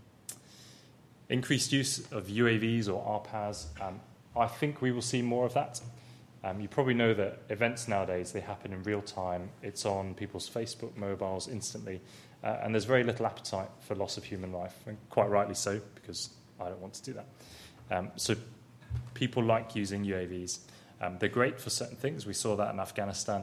But they still have a way to go until they're doing the kind of job we do at the moment. That said, though, I think your generation will start to work more alongside them, and I think you'll see a lot more stuff like that. Ultimately, we live in a changing world, and you all know that. Typhoon was designed for Cold War-esque type intercept, and here we are using it over places like Libya and other places in the world. It's something that we could never have foreseen. Slide, please. In terms of what skills you need, there's lots. What we don't want in the Air Force, or certainly what I've seen, is we don't want robots. You're not going to be short back and sides, do everything I tell you to, and run around and jump. The things I do think you need determination, obviously, as in any job, whether it's engineering, for your career. There has to be an element of physical fitness. I'm no triathlete, but you need to be physically fit to get through the initial training. You need to be good at multitasking, which my wife tells me that the women are better at anyway. And you need to be a good communicator. It's probably worth putting up, you need to be good at PowerPoint presentations. Adaptable. I think, again, for your generation, you really need to be adaptable. What you've seen today will most likely change by the time you're in the military, if some of you do go. I think you're going to be asked to do a lot with fewer assets, but the assets you will have will be very capable. So, we'll wait and see what happens, but, you need to stay flexible. On the light side, yes, sense of humour is really useful, and there's times where you are cold, dirty and wet, and, if you can have a laugh, it helps you get through. Definitely want some of your own personality, a team player, someone who just believes that they can get the job done. And I was sat where you are, not a very long time ago, despite the grey hair, and I would never have thought that I would be flying in the jet that I was sitting on the simulator playing. It happens quite quickly, but it's done in a step-by-step process. So you just need to believe that you can get through the next stage. That was the hint to go to lunch. I think now you can go to the next slide. That's fine. Good. Thank you for your patience. I hope that you've just taken away a little bit of whetted your appetite as to what we do. Sorry some of the videos didn't work.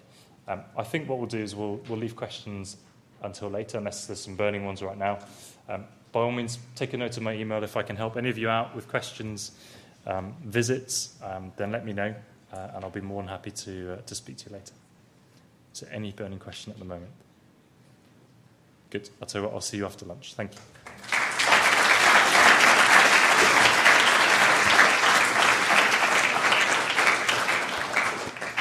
Stefan, thank you very much indeed. I was interested to see the pictures of interception of Bear aircraft because While I didn't do that in quite that way in my service career, back in the Cold War, the book was in the other foot. I got intercepted quite a lot of times by Soviet aircraft, so I imagine you can guess what I was doing.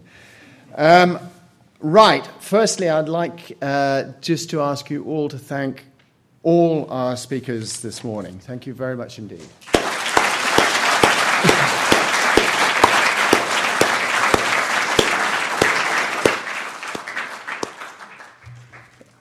Now, before we break for lunch, I've got quite a few announcements to make, so listen in, please. There are going to be challenges throughout the lunch break. The lunch break is up one flight of stairs in what's known as the Argyle Room, and there are a couple of challenges going on. There's a thing that the Society is running, which is a critical thinking challenge called Playing Crazy, and people who produce the correct answers to that will be entered into a draw to win a careers and engineering guide. And if you can please give your completed answer sheets to the careers team. So can you just stand up and let people know who are? So answer sheets to one of those three people. And there is a Raytheon challenge going on as well, and the winner of that will receive a £50 Amazon voucher. The Society offers free student affiliate membership to people who are in full-time education involved with aviation and aerospace. There are leaflets for that at the registration desk, so if you're interested in joining the Society as a student affiliate, pick up a leaflet. This afternoon, there's going to be a question and answer session with all the speakers this morning, joined by a couple of other people. We'll introduce them all before that, but start thinking about questions for the question and answer period. I was asked during the break why it's called the Ballantyne event. I should have said that right at the beginning. We have quite a number of events here throughout the year, something like over 70 events. Many of them are named after famous pioneers of aviation, like the Wright brothers, and so on and so forth. This particular event is named after a man called Archie Ballantyne, who was as it was known then, the secretary of the Society. We would call it today the chief executive, for quite a long period from 1951 to 1973. So that's why it's called the Ballantyne Lecture. And the final thing I'll say is there's quite a bit of time over lunch, nearly an hour and a half, as well as entering the challenges and having a go possibly on the pilot selection simulators. Do talk to as many people around. All the speakers will be around at lunchtime. They're here for your benefit, so take the opportunity to talk to them privately, ask them questions, and so on and so forth. Right, that's a lot of information. The most important thing is up the stairs to lunch, and the second most important thing is to be back here for 1:25, please. Okay, thank you very much.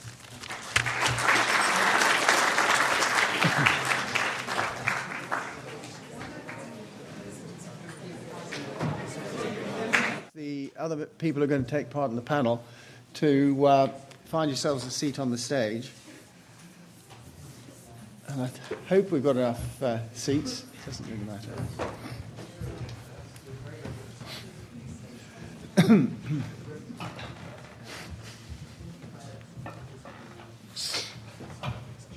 Right.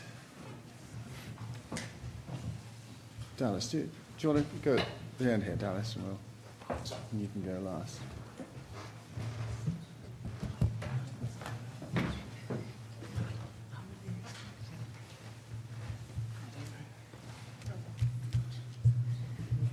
Is that everybody we're expecting? One more. Yeah, two more. We're going to need some more chairs. There's more of us up here than there are down there.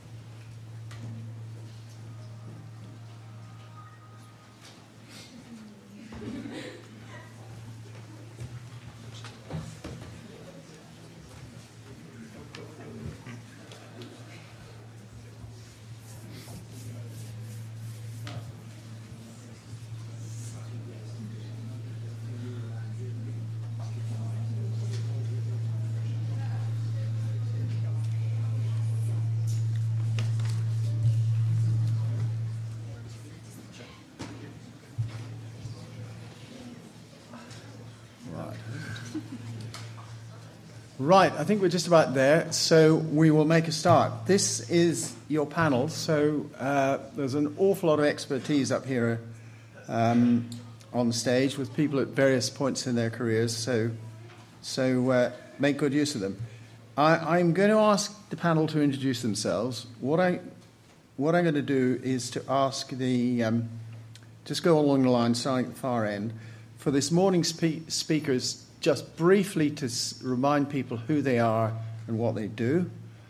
And for the four people who are joining the panel, that is Tracy Curtis Taylor, Dallas Campbell, Stephen Farnsworth, and Anne Walmsley, to say a little bit more about themselves. And I know that BBC presenter Dallas Campbell's got a couple of video clips, so he will go at the end. Now, Stephen Farnsworth is an airline pilot with All Nippon Airways, and I'll let you him introduce himself, but I know that at least one person has asked me how you go about being an airline pilot, how you get into that. So at some stage in the questions, not right now, but at some stage I'd like you to talk about that. So sure. Would you like to start introducing yourself? Yeah, sorry, it's Stephen Smart. Sorry, I think it's a typo there. Oh, sorry, wrong name?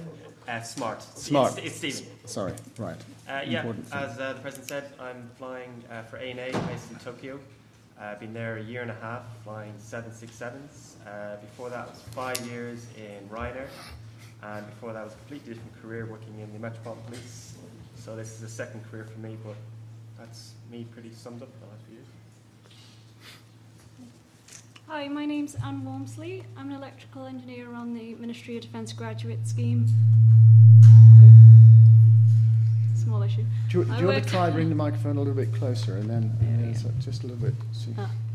I've worked on the Typhoon safety team, and the Watchkeeper team, and the medium range air defence team. And I'm currently working at the RAES on the Schools Built a Plane Challenge. Okay. Hi, I'm Richard Parker. I work at Reaction Engines Limited, and I work as a designer. My main work at the moment is laying out the Sabre engine. My name is Tracy Curtis Taylor. I fly vintage aeroplanes. I'm a bit of a maverick in this crowd in the sense that I didn't go to university. I just left school with 4 A-levels. I had my first flying lesson at 16, and I funded my way through my own licenses. So I did a private license, a commercial license, and all this was actually done in New Zealand. But the most critical and defining aspect of my flying career, I joined the New Zealand Warbirds. I was very interested in historic aviation, and really that's all I've flown ever since. So it's been an unusual career. I sort of, ended up instructing for a few years, but really got into air shows, display flying. And then last year, the culmination of about 25 years, I flew solo from Cape Town back to England in an open cockpit Boeing Stearman biplane, which was recently screened on BBC 4. And of course, I'm going on with that aeroplane in the same fashion. So I'm the sort of romantic heritage aspect of aviation. Thank you. So I'm Mike Hinge, and I'm on the Raytheon graduate scheme. Hello again, everyone. Flight Lieutenant Stefan Borval. I'm a student instructor on 29 Squadron at RAF Coningsby, and a frontline Typhoon pilot in the Royal Air Force. Josh Gallagher at Raytheon UK, based up in Broughton, Cheshire, working on the Sentinel and Shadow maintenance modification team? Luke Jones, third year Raytheon apprentice, same as Josh, based in Bolton, working on Sentinel and the RR project. Hi, so I'm Dallas Campbell, and I'm a BBC science broadcaster, and I also have imposter syndrome sitting amongst such fantastic experts. I cover a huge range of science subjects for the BBC, but I suppose my particular interest is the aerospace industry. My father was a pilot. I grew up around planes. I've had 2 flying lessons in my life. One was on the 1902 Wright Brothers glider, and my second one was in an A380. So I've had... actually, I chucked a hawk about a bit. I've done... Yeah. So I've sort of topped and tailed the entire history of flight. And they asked me... the Society's asked me to sort of show a couple of videos. I actually was in Washington, D.C., today. I just got off a flight, and so I've been quickly putting together a few slides. This is what I was doing, actually. I was working on another engineering story, which I thought just might be interested. I shouldn't be actually showing you these pictures because they're embargoed, but don't tell anyone. I was doing some work restoring the Apollo moon suits. That's Charlie Duke, Apollo 16's moon suit, and I was working with a team at the Smithsonian who are doing some extraordinary work making sure that these suits are preserved, because they were built, these suits were one of these great engineering problems that the Apollo project encountered. We can talk at length about that, but the suits are very, very important and an often forgotten bit of the story. They were built to withstand, obviously, temperature and heat and radiation, but they weren't designed to withstand time, and time has taken their toll. The rubber bladder, which Steph will know, Steph will know all about, because they are pressure suits, has started to get very, very brittle, and there's all kinds of problems. So we've been working with them. So this is Charlie Duke's suit. This is Linda Young, who is an incredible woman who is in charge of this project, looking after these suits. One of the things we always talking about science and engineering, there are not enough women in science and engineering. This is something we can talk about at length. The story of the Apollo suits is very much a story about women. When they were being made, they took the entire production line of Playtex, who used to make bras and girdles and underwear, and these incredible seamstresses who used to sew these together, and stuck them making these fantastic suits. And when you actually go and work with them, they are all covered still in moon dust. They haven't been washed, obviously they haven't been touched, so you get this incredible sense of history, but also this amazing smell. And I've been incredibly lucky, because nobody ever gets to touch these or see these. Really, they're sort of locked away. These are Captain Gene Cernan's overboots that he actually walked on the moon. That one that's lying down, his left boot, was the boot that made the last footprint on the moon back in 1972. And we were very lucky to be able to study it in great detail. And that's it. But you haven't seen this. If you tell anyone, I would have to kill you, obviously. So that's what I've been doing. So I'm slightly jet lagged as well. There's a couple of little, very, very short clips that I wanted to show you that sort of show some of the things that I've covered on television to try and get across just how exciting science and engineering can be, particularly in the aerospace industry. This is a vintage plane, so you may be interested in this. This was a little quotation that I think we'll hear in a moment, but this is a little clip about where it all started. If we can play this, yeah.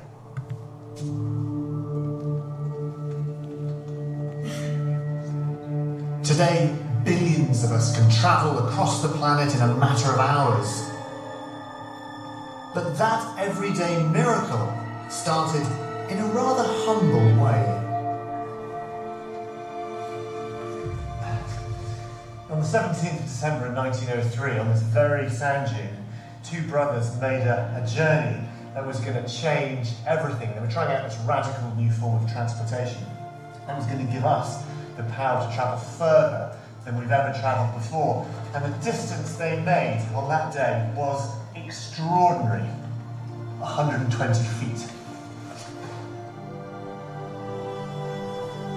I know it doesn't sound very far, but that 36 metres triggered a whole century of innovation. Those 2 men were the Wright brothers. And the invention they're known for is the aeroplane. But it wouldn't have been possible without this. the glider they built the year before.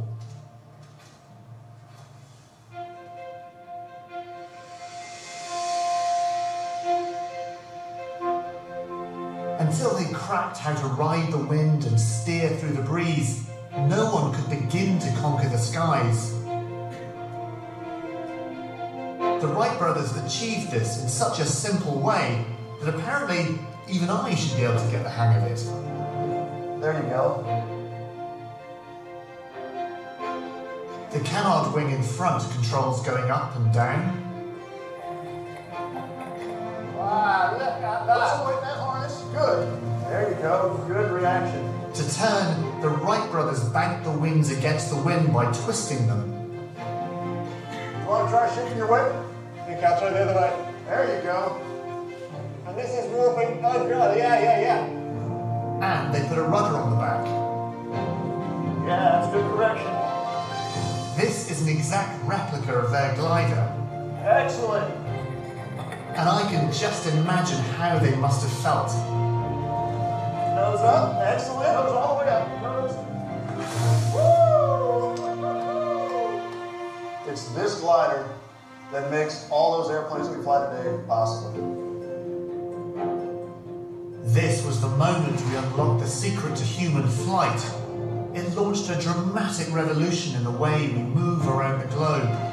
And that helped transform our planet.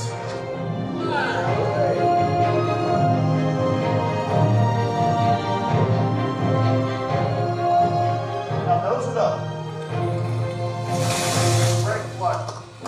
Brake flight.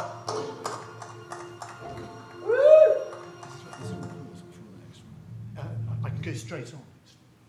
Can I just interject before the next one? Yeah. That is incredibly important. The reason the Wright brothers were first was that they realized control was everything, and they spent 3 years mastering control. The other thing is, you'll have seen some black and white photographs there. Wilbur Wright was an incredibly good photographer, and there's a whole series of photographs you can actually buy which are quite evocative of their glider trials. I've got 2 hanging on the wall at home. And what's interesting is it was my wife who chose them because they're such beautiful photographs rather than me. Sorry, just thought I'd throw that in. Actually, on that point, on the number plates in that particular state, it always says first in flight. And I always wanted to change it because it's not about flying, it's about control. It should be first in controlled flight. Anyone who flies an airplane understands the principles of flight through that particular glider. And the extraordinary thing is that that's 1902. So it's only just over 100 years. And we've gone from that to, well, going on the moon. That was 69 to 72 and beyond. My next little very short clip I'd like to show you is sort of beyond, if you like. It's sort of where we are now. A slightly different story. It's a story about commuting, but I think it's again a bit like this, a very important story to tell, and I'll maybe talk a bit about afterwards. Yes, if we could go. Yes. Every morning, get up, go for a little jog with my Labrador, take my very obstinate Jack Russell for a walk, and then I usually am scurrying around the house trying to get ready. Like many of us around the world, Sunita Williams is a regular commuter. It's 7:30 in the morning, on the way to work, everybody's going to school, everyone's going to work, and it ends up, for 2 miles, it ends up taking sometimes about 15, 20 minutes just because it's busy. But luckily there's a Starbucks on the way and a Kalaki place, so it's nice to stop sometimes and get breakfast on the way. But sometimes Sunny has to work out of town. And for that, she takes a ride on this.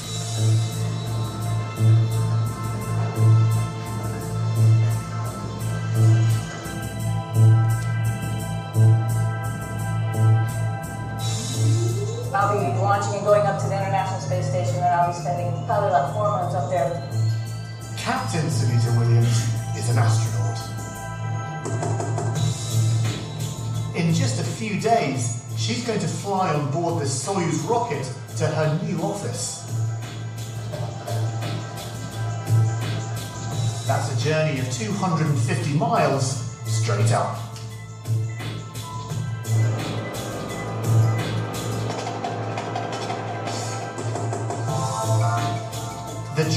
space itself takes just 9 minutes. That's half the time of Sonny's regular commute.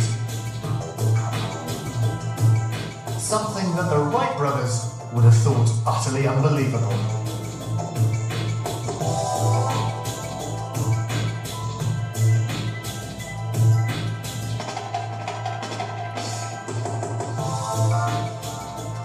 The really important thing about that rocket is not just that it goes into space, not even that it takes people into space, but the fact that it does it on a regular basis. It means we've turned the most distant, the most hostile environment of outer space into our home. So just, first of all, I just want to say, just within the aerospace industry, within science and engineering, there are the most extraordinary opportunities for people in all different areas. And it doesn't matter about your background, whether you're male or female. It's a fantastic industry to be working in, because, especially now, I think, because there are these extraordinary problems that we need solutions to, and all these particular problems, the problems of getting into space now, are starting to change as the world changes. We heard from Reaction Engines a little earlier on. It's quite interesting sort of hearing your talk and looking at Soyuz back there. I mean, Soyuz, that particular rocket, in fact, that very, very platform was the same platform that Yuri Gagarin went into space from back in the late 50s. So, you know, in terms of us getting into space, we need new solutions, and those solutions are starting to come online there. Where I'm sitting, it's not like going to NASA. I don't know if anyone's actually witnessed a shuttle launch. I was lucky enough to see a shuttle launch. In Kazakhstan, they let you very, very close when the rocket goes up. I mean, literally, you can sort of touch it. And I said, well, we want to film. We'd spent a lot of time working with Sunita Williams, and we wanted to film her launch. And they were like, well, you can put the cameras wherever you want. We don't mind, as long as you don't break the rocket. They were very nice. So this is a photo that I actually took of the launch, and I'm about 200, well, actually less, but about 150 meters away. And I filmed it as well. We actually lost 2 cameras we melted 2 cameras. But the one bit that did survive was the microphone, and that's a story in itself. But I just want to play you. Just we were talking about, we're talking about how rockets work. So just have that in mind. That's Sunita on top of the rocket there, going up to the ISS. This is what it sounded like. Could you play it and turn it up nice and loud? Because it's worth hearing, because it's a beautiful thing. That's the fuel injectors kicking in.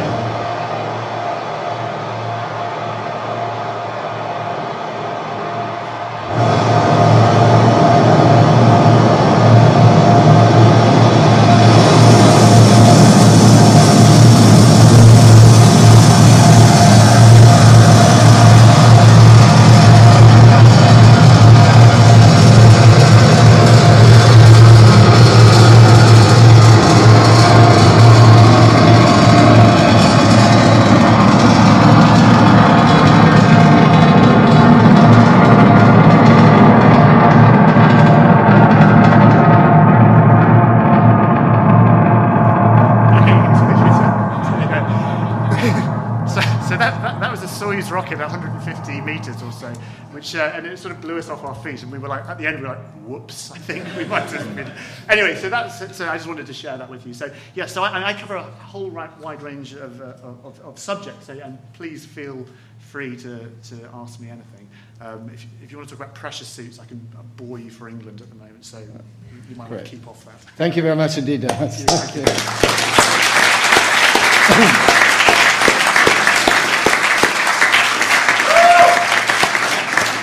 Right, for the questions, we've got, 2 roving microphones. So if you indicate you want to ask a question, wait till you got the microphone, just say who you are and then ask a question. But can we start with that question about, how do you become an airline pilot?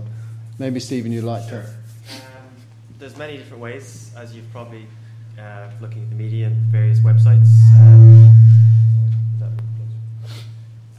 I can tell you about the way I did it. As I said, it was a second career for me. I had done my PPL when I was 17 out in America, where my sister was instructing, so that's why I was able to finance it. We did nearly kill each other several times, but I did get my PPL out of it. I went and joined the police here in London. I did that for about 6-7 years. I'd always wanted to do the flying. It was on, off, and I decided now was the time. That was in 2006. Took a remortgage on my house. Took a career break from my job. 2 years, went to Oxford Aviation. Did my integrated ATPL. Finished that in August 2008. By May 2009, I'd started in Ryanair. I did, in the end, 5 years in Ryanair, and then an opportunity came up for me to take this job in Japan, where I am at the minute. And for the last year and a half, been flying out there. So that's just one way of doing it. You fly with many different people, and each different person has their own route or way they've done it to get there. There's no set route in stone.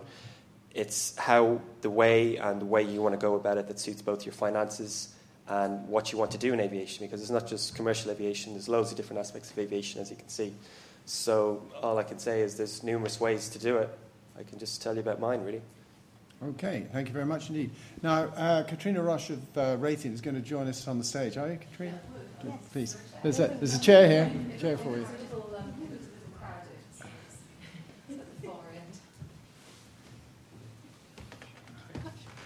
Right, first question then, please. Hello, I'm Eleanor Rostagova. I'm a student in Year 13. I have quite a specific technical question for Richard Parker. Well, it's quite odd. It's not. I was wondering why the reaction engines are curved as opposed to being just straight. This is it's quite a fun question that we always seem to get asked about and it's got a very specific technical answer, which is that because the vehicle has a low wing and you're flying in a vacuum when you're in space, the thrust vector needs to point through the centre of mass of the vehicle. So low wing means the nozzles have to face downwards. And the other thing is that because the wings need to be inclined upwards towards the incoming air when the vehicle's flying in the atmosphere, the air intakes point downwards. So we just end up with that curved shape. From the point of view of a designer, it's a complete pain to have to lay everything on a curve instead of in a nice straight line. But yeah, for the moment at least, the engines are curved. Thank you. Any more questions? Yeah. Right. One here. One here from. Hi, Justine Marchand from Onslows and Tawdry School. Can I ask the lady from the Ministry of Defence what was her route in? A bit about her. What was my what, sorry? Your route in. How did you decide that's what you wanted to do and how did you get to do it? Well, I originally went to a military boarding college and they paid for me to go to university. So, that was my route in. I don't know if any of you would like to apply. It's called Welbeck and it's for those who are starting A-level. But you can also join a Defence Technical Undergraduate Scheme if you're just about to start university, and you get a £4,000 bursary towards your degree each year.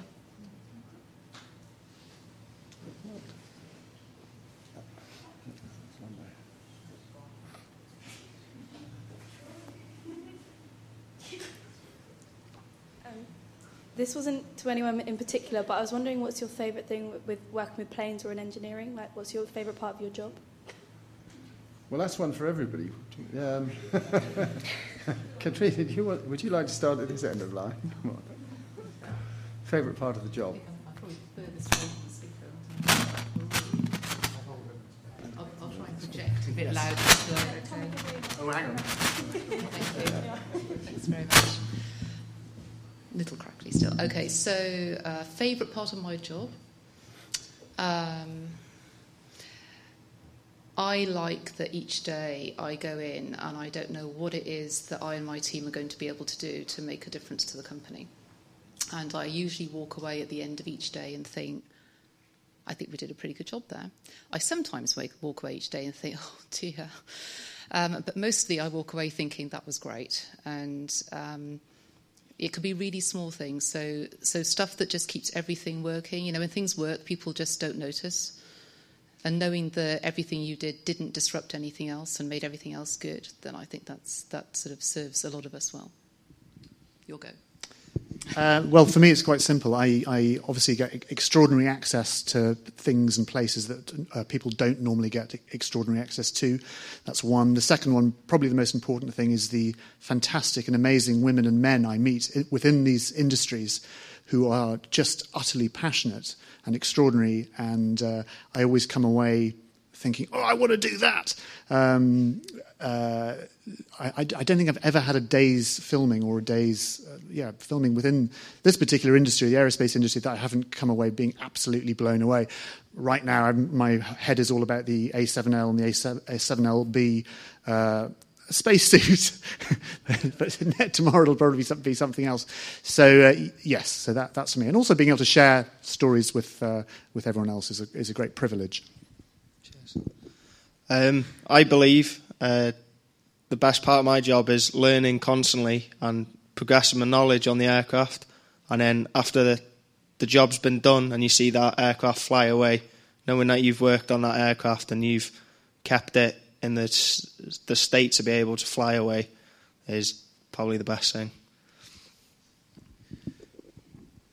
My answer is pretty much the same as Luke. I'll take an example for instance. The engine that we work on is a turbofan, and we changed the blade. We took away the blades, and we did an inspection of the blades. And personally, I put them all back into place on my own, little supervision, and then I signed on the piece of paper to say that that's safe to fly. And I actually watched it take off, and to say the least, I was very nervous indeed. Be careful what I say, but that was the job satisfaction for me to actually watch that, and especially when it landed as well, I kind of like a sigh of relief to say. But that's definitely, the responsibility is massive because I'm only 20 years old, and the responsibility to watch with how many aircrew there are on board, like 8 people on board, their life is in my hands, and for my name to be on that piece of paper to say it's safe, very satisfying indeed. I like it when my plane lands safely, for a start. No, I guess, in my job, we have very busy sorties. We pack a lot in to get as much training value out. And quite often you just find yourself working very hard, a bit stressed. I guess my favourite point in the cockpit, and I'm very jealous of those flying Warbirds and other very pure machines, is those sort of quiet times where I've had it at night where you find yourself on your own, up very high, looking down on the other air traffic. You can see shooting stars on your MVGs. You get St. Elmo's fire crackling on the canopy. And it's those just little times where you're not working hard and you remember why, like you sat here, for those of you who want to fly, why you're here in the first place. So it's always quite special to see. I'd have to say my favourite experience is probably when you're trying to crack a problem for about 2 weeks, nothing has worked, and then finally it goes. In the sight of a load of very clever people just absolutely losing their minds and running around an office is genuinely wonderful to see. I think my defining experience of flight, I fly really basic machines, and it was really fun seeing that bit of footage at Kitty Hawk and to see something of what the Wright brothers achieved. But my inspiration was watching that film, those magnificent men in their flying machines, and that says everything you need to know. It's just early machines, everything is stick and rudder, it's warped wing to control the thing. So that's what motivated me to fly. So my experience now is open cockpit. I fly wood and fabric aeroplanes. I get out and I try and fly them huge distances, just as a tribute to those early pioneers who risked their lives to do it. But in this day and age of intense technology and the space age, really, what I do is to try and remind people what the history of aviation was and this extraordinary engineering history and aerospace that we have in this country. So my finest moment, I think, is just being in the open cockpit, low level, experiencing, just seeing the world at low level, the sensation of speed and freedom, and that is the essence of flight for me. So. Well, for me, I would have to say that it's about being creative. Being quite introverted type, I like sitting at my desk and working, and the thing that I'm working on is the layout of the engine. So I'm exploring, in a way, my own little bit of the unknown. The best example I can think of this is back about 200 years ago. People were trying to figure out how a railway locomotive would look. And these guys called the Stephensons came along and they said, OK, we're going to put the boiler here, we're going to put the pistons here, and the firebox here. And nobody else had ever laid it out in quite that way before. And for me, the thing that makes me feel really excited about laying out the Sabre is that that's not been done before. A pre-cooled air-breathing rocket engine has never been laid out before. So the question is, where does everything go? And I get to figure that out. So I feel really excited every day when I go into work because of that. I would say the best thing is that people in aviation have such a passion for the industry, and I don't think it's something that you get across other industries. I think humans are just inherently passionate about being able to fly in an aircraft. We've always been fascinated with it. So I think, people here today are an example of just the passion for the industry.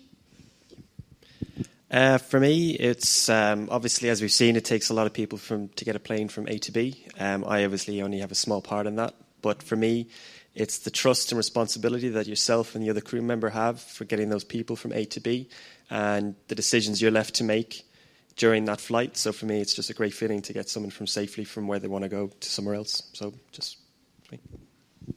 Right, plan B, we will keep the red mic on the stage and use that. If you don't mind passing it to one another, and we'll use the one for questions. So, next question, please.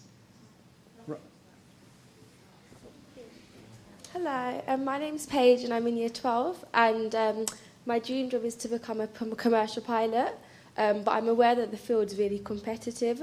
Is there anything that I could potentially do in particular to sort of get that competitive advantage or to stand out? I'll field that one, obviously. I would suggest, obviously, Year 12, so do the best you can with the subjects you need to get good grades in for what you're seeing on selections for either British Airways, Virgin, because obviously, as you can see, those schemes are very competitive. So the best thing you can do is get the best grades you can in the subjects they're looking for. Just get an interest in the industry. Go to your local airfield, look at publications, look on the internet, see what's going on in the industry. There's people who have the grades, but just turn up and say, "This looks like a good number. I'll go for this." Show that you have an interest in the aviation. I would say, if you can, affordability, finance, maybe go for a flying lesson. Find out if you really. People do get to a very late stage of commercial flight training and go, "This isn't for me," and it's do as much as you can at this stage with things like that to help yourself, and you may develop another interest into aviation that you didn't think before. Right, next question. And in the interest of equal opportunity, we'll have a boy this time. There's a hand going up here. Yeah, second row. Hi, I'm Chris the boy. This is for Richard. How much would it cost to get a space shuttle actually up into the atmosphere and back, roughly? Space shuttle? Yeah. Dallas, you probably know this better than I do. Do you mean Skylon? Sorry. Yeah. Space shuttles, we're done with the space shuttle now. Space shuttle what is it? Is it? World, would you class it as a plane then? It's an interesting one. In fact, the CAA are doing a lot of work with us at the moment to figure out what sort of. Well, it's an unmanned 300-ton Mach 5 plus rocket. So, what category is that? Drone. It's to sort of answer your question. We reckon that a Skylon will set you back about $1 billion. The difference between a Skylon and another rocket is you can use a Skylon 200 times. So, in terms of development, we reckon it's a development project on the same scale as developing the A380. I should know how much we costed the development program, but I can't remember off the top of my head. But we reckon unit costs for the first production run is about $1 billion each. Okay. Thanks. Yeah. Right. Next question.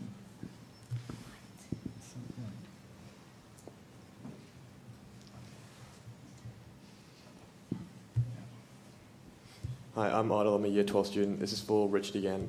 What was or what will be, do you think, the biggest obstacle you faced for the Sabre engine? The biggest obstacle, I think, and this is true for a lot of industries, is getting people to believe that what you're developing is going to work and attracting the investment. There's a lot of risk aversion, especially in larger organisations, and for good reason, because it's very easy to throw a lot of money at a project and find out it doesn't work. So we know that the engine works. I can guarantee to you, having looked at all the numbers, that it works on paper, but it's going to take us a while to build one, and we're going to make a lot of mistakes along the way. but finding backers who will get you past that and keep funding you so that you can make all of those necessary mistakes. This is something, by the way, I think SpaceX do really well, is that they go out and they're quite willing to make mistakes and fail. And they know they're going to fail, but they realise as well that that's how you learn, that's how you make progress. So that's the biggest obstacle, getting the confidence of people behind this. But I think we're making progress with that. All right, there's one in... Okay. Go ahead. Another one for Richard. Someone else, please, next. With a lot of other companies going into space exploration, like going to Mars and hopefully going on to other planets, why did your company choose to go on to reinventing a shuttle instead of going to a different thing? Getting into space is the bottleneck. Alan Bond likes to say that once you're in Earth orbit, you're halfway to anywhere. And that's sort of true, that getting out of Earth's gravity well is the difficult part. It's the big challenge. And we've got evidence of all of these amazing things we can do with space. We can go to the moon, we can land on comets, we can land on Mars and drive rovers around. And I used to work in the space industry. The really depressing thing is the timescale, because you need to wait for somebody to build your rocket, somebody's got to fund your rocket. It's really expensive getting into space. And the reason for that is every time you go up, you have to throw the transportation system away. You build this rocket out of metal and you just throw it away when you're done with it, and you have to build a new one. So what we're working on, we think, is the thing that's been holding the human race back in terms of space exploration. It's getting into Earth orbit. And once you're there, you can get anywhere. And it's going to be interesting to see what people do with that technology once we've developed it. I should just add as well, I mean, that rocket there, that is 1950s technology, and we haven't really moved on in terms of getting us into space since that. When I say 1950s technology, I mean literally. When you go to Baikonur to watch a launch, it is agricultural in its basicness. So projects like this, and NASA, back in the day, were thinking about exactly that type of thing and didn't, and sort of ended up going a space shuttle route, which kind of has sort of not ended well. And there's all kinds of reasons why we could do that. But in terms of the reusable thing, both NASA and the ESA are developing sort of return vehicles, more advanced return vehicles, having people back from orbit. But you're absolutely right about getting up is the problem. The Soyuz is reusable in that when it loses its stages in its trajectory and they fall to Earth, local farmers and herdsmen in the plains of Kazakhstan are allowed to grab the metal and use it to look after their cows and their sheep. They use it as so it's reusable in that sense, but possibly not a great, quite an expensive cow shed ultimately. But the one thing a point of amusement for me is when I go to start looking at how do I lay out this rocket engine. I get the most advanced technical knowledge that we've got on rocket engines, and these are usually reports that. Start with the words, the space shuttle will be. Just to give you some idea. The technology hasn't really moved on since then, because nobody's had to develop a new technology. Why would you develop a better engine if you're just going to throw it away? So, can I interject a question for Tracy? What's your next great adventure or next challenge at the other end of the scale? Do you know, I have to be a bit careful with that. I'm just about to go public on it. But we're slightly premature. Give us a little hint. It's a long way. We won't it's tell. a flipping we long won't way. Tell. In an open cockpit biplane. A long it's way. About 13,000 miles. Yeah. Fantastic. Yeah, I see that. Is that the part? Does that take you all the way around? Yeah. Nearly. Nearly. Yeah, nearly.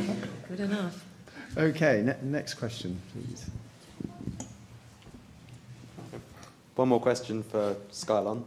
And then that's the last. And I'm sorry, that's going to be the last question for Skylon, because we've got a lot of these amazing people sat here. You should be asking them. Go on.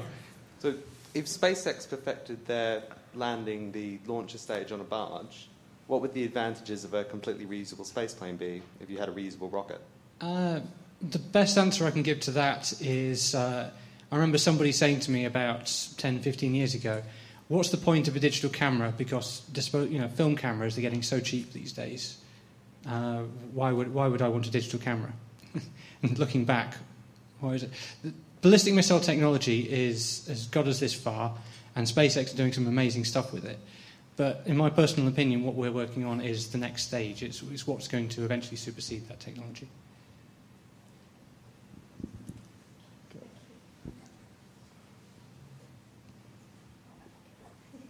I think I'll give Richard a break on that. This one's for Stefan. I'm Rob from John Warner, Year 12 and pilot myself. You've obviously had a fair bit of experience and quite a lot flying, but what would probably be your most memorable experience? Hi Rob. Most memorable experience? Boy, there's been a few. Oh, thank you. There's been a few. All through training, you scare yourself at times. While I've been an instructor, I've had people scare me a lot of times. I've had people try and hit other aircraft in close formation, and I've had people point at the ground. For me personally, I think the best fun and the most memorable time was the short time I had on the Harrier, just because it was a bonkers plane. I'm glad now I can walk through a museum and go, I had to go on that to my little daughter, because it was just crazy. It was really good British engineering. It was a phenomenal aircraft. It was the right time for it to go, but just from a pure flying perspective, that was a real achievement for me. And because it was so highly held in my esteem to go there, after the first solo, that was walking back from that was a big step in my career.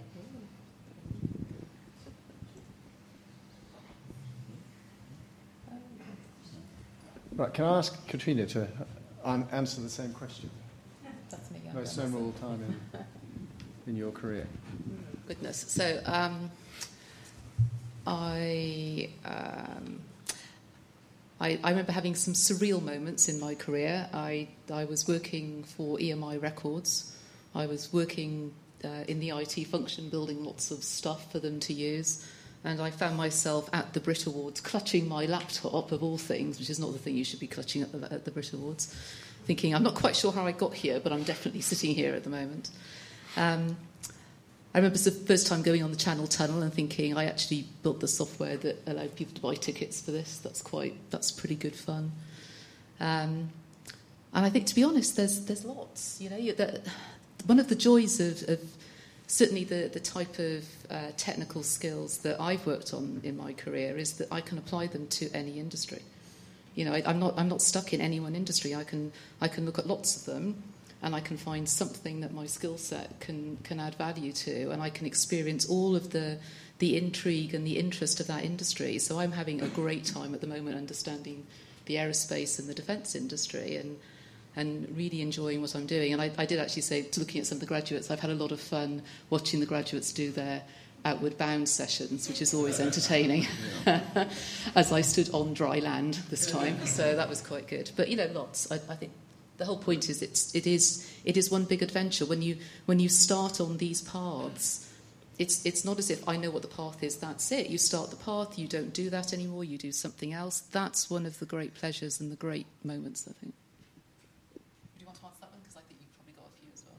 I don't know. Gosh, I've been doing this for quite a number of years now, and I've got to do some pretty extraordinary stuff across all different areas, like yourself. You've seen a couple of. This was a series I did called Supersized Earth, and it was out a couple of years ago. And if you haven't seen it, it's worth watching. I think the premise of the series was how in a single generation, my generation, I was born in 1970. It's hard to believe, I know. We as a species have completely changed the planet, physically changed the planet. If we were doing it for BBC 4, we would have called it the Anthropocene, which is this rather sort of clever word which people chuck about at the moment. But we didn't, because we were BBC 1, so we called it Supersized Earth. But we got to do some pretty amazing stuff. I got to sort of climb up the Burj Khalifa to the very top, and I went sewer diving in Mexico City, and we filmed on the International Space Station and did all kinds of stuff.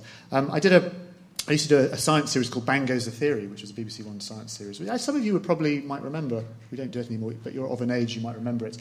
And the best thing I ever did was, not the best thing, but my favourite thing I ever did was a time travel episode where we wanted to demonstrate time travel and how one can time travel. And so we made a film about Einstein's theory of relativity. And I got in touch with the National Physical Laboratory in Teddington, and we borrowed a couple of atomic clocks. And I'm sure some of you will know what an atomic clock is. These are cesium beam atomic clocks that are accurate to within a billionth of a second. So all time really on Earth is measured from these clocks. And we had one in Teddington, which is where all time on Earth is measured from. And I took another one, and I called up Air New Zealand, who very kindly lent me a 777. And I took my atomic clock. I had to sit in first class as well, because the only plug they had was in first class. We had to keep it plugged in. So I'm like, oh, brilliant. And they gave me air miles as well. I shouldn't tell you. So we took out a seat of the first class cabin of a 777. We installed this cesium beam atomic clock, and then I circumnavigated the globe. I flew from London to Los Angeles to New Zealand to Hong Kong and back to London in one go. I mean, obviously we stopped for gas, and then I took my clock and ran back to Teddington, and lo and behold, the clocks which were once synced exactly to within a billionth of a second were slightly out by about 250 nanoseconds. A phenomenon called time dilation, which is one of the results of Einstein's theory of relativity, both special relativity and general relativity, because we were further away from the gravitational center of the Earth, and also we were traveling at speed. And that was an incredible thing, because when we think about big esoteric physics, particularly things like space and time, our brains haven't evolved to be able to sort of perceive them. However, technology and science and being able to measure things incredibly accurately has given us this extraordinary knowledge. And obviously, time dilation, it sounds very esoteric and odd, but of course, your sat-nav wouldn't work without taking into account time dilation, and obviously rockets wouldn't work, and the space station wouldn't work, and the Typhoon wouldn't work, and all these things rely on this knowledge. And that was a pretty special episode to make. Thank you. Does anybody else in the panel want to talk about their special moment, or not compulsory? But if anyone wants to grab the microphone, okay, we'll take another question then. Hello, my name's Roman, and I'm a Year 10 student. I have a question for Stephen, and that was, why do Boeing planes have a yoke and a joystick to control the plane, and Airbus only has a joystick? Don't know if that should be fielded to an engineer, but years back, Airbus went with the concept of fly-by-wire. They changed the whole concept of how they build their cockpits, the interaction between the pilot and the airplane. Over years, Boeing now with the 787 are using fly-by-wire, so it's the same technology. Just along the way, Airbus with the ergonomics have decided that they prefer the joystick on the side. I have heard a story that Boeing voted or made a survey to Boeing pilots, and it was voted to keep the control stick in the middle, basically. I've only flown Boeing. I can't comment on Airbus, but I know I would prefer that. And I know it's been cited in the Air France 447, but we won't go into that. My dad was a Boeing man and couldn't understand the Airbus philosophy at all. He used to get quite cross about it. Some people are quite, some angry people, about it. I mean, irrationally angry. Yeah. Yeah, well, talk to most airline pilots, they like the stick. There is a purity about Boeing and the stick, as opposed to, it's what you were saying about sort of technology. If you want the sort of purity of understanding, that makes sense. Whereas, I mean, I flew a Hawk, which is a stick, and actually the A380, which is a stick, and it's more like playing a video game as opposed to. But I'm more of a wing warping kind of guy. I'm more like 1902. That's my shtick. So that's how I'm a canard wing. I'm like, that's the future. I'm going to tell you now, because that gives me the cue to tell you about one of my most memorable moments. I was a navigator initially on an aircraft called the Shackleton, which was rather like a World War II bomber, 4 very large piston engines with contra-rotating propellers and two jet engines to help us get airborne. And it had the traditional stick and yoke arrangement. The Air Force, in their wisdom in those days, thought that it would be a good idea to sort of pep up Coastal Command that we worked in by putting fighter pilots in as squadron commanders and flight commanders. Now, the only problem with that is that although these people went through a full flying course on the Shackleton, they were already very experienced, and they probably didn't pay too much attention to some of the theory. And, if you've been flying an aircraft like the Hunter, which most of them had, which was a delightful single-seat jet fighter, that you really only had to think. You didn't have to move the controls very much. I've flown in a twin-seat one, and it just went where you wanted it. The Shackleton was a very large lumbering aircraft, and you actually had to use physical strength to pull all this around. It was nighttime. We were doing a practice of night bombing on a submarine on a target being towed by a launch in the sea. We did that from 500 feet, pitch dark, and the pilot shouted. We had our squadron commander flying with us. Didn't normally fly with the crew. And the first pilot, who was sitting in the other seat, shouted to me, "Bill, get up here and help me." And we were sort of teetering along in the edge of the stall with the squadron commander pulling the stick back as hard as he could to, make the plane climb, but actually lose flying speed. And the first pilot, the normal pilot in the crew, pushing as hard as he could on the yoke to try and stop it from stalling. And I basically just threw my weight onto the yoke and pushed it forward. And we had a very interesting interview in the squadron commander's office afterwards when we'd survived. But you couldn't have done that with a side stick. Anyway, next question, please. But Bill, that's what happened with that Airbus that went in off France. Absolutely so. Absolutely feet, so. And nobody recognised it was stolen. Yeah, absolutely. And loose throttles. One was, that's horrifying. I'm Reese from Onslow St Audrey's. I have a question for Steph. Do you believe that the RAF, or the MOD, should I say, has chosen the right variant of the F-35? I knew somebody was going to ask it. Me personally, no. In terms of a pure aircraft, anyway. So I think there's another variant which carries more fuel. It is simpler. It can carry more weapons, which is what every pilot wants. However, you learn quickly with the military that there is a bigger picture in terms of UK defence. And when they make these decisions, they have to think about the carriers and all kinds of other subsystems of defence. So although for me as a pilot, if you came and asked me, I'd be like, no, I think we should go for the other version. I can see why they've done it. It fits in with UK defence. It fits in with our spending. And it's just one of those airborne compromises that we'll make. Whether or not we'll continue down that path the whole time, I don't know. It's tricky to say. I don't get paid enough to make those decisions yet. And I'm glad I don't.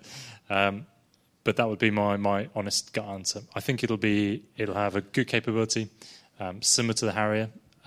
It won't carry as much as the other variants.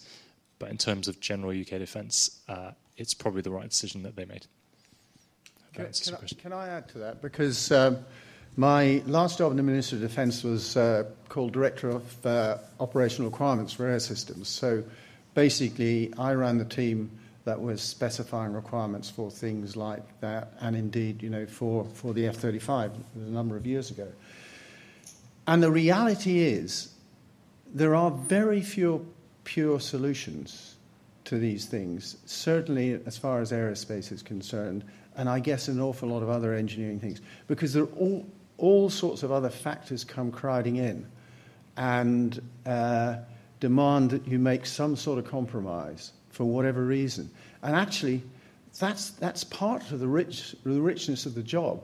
You're probably cursing it at the time, but it adds another dimension to people who are the designers, people who are making the decisions based on what the scientists and the technologists are telling us.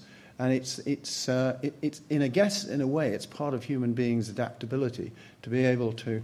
It's very nice to go for a pure solution, but very often the pure solution will not work pragmatically, or there is an overriding political consideration, something that which makes you go for some sort of compromise. But actually, that's part of the richness of the whole business. We can do it. Next question. Any over this side of the room? But okay, one more here, and then one over there. Okay. Thank you. It's very similar to the last question, and I was wanting to ask Stefan about what he thinks about the new aircraft carriers and if it was a good decision to put ramps on them instead of catapults. It kind of comes down back to why they went down the line of the aircraft for Lightning II that they did. For me personally, I would love to be just like Top Gun, taking off on catapults. If you ask me, I think it's really cool. I don't know enough about the project to know why they went down that route. I imagine it's to do with industry, with the economics of it, and at what point they decided a ramp versus the aircraft and so on. The Harrier was a ramped aircraft, and it's a much simpler solution in terms of the boat. There's less to go wrong. But catapults offer you maybe a better payload in terms of the airframe. You have aircraft that can bring back more to the ship, which is ultimately the issue. And the Harrier often used to have to jettison bombs off, especially before they got the bigger engine, which nobody likes to do.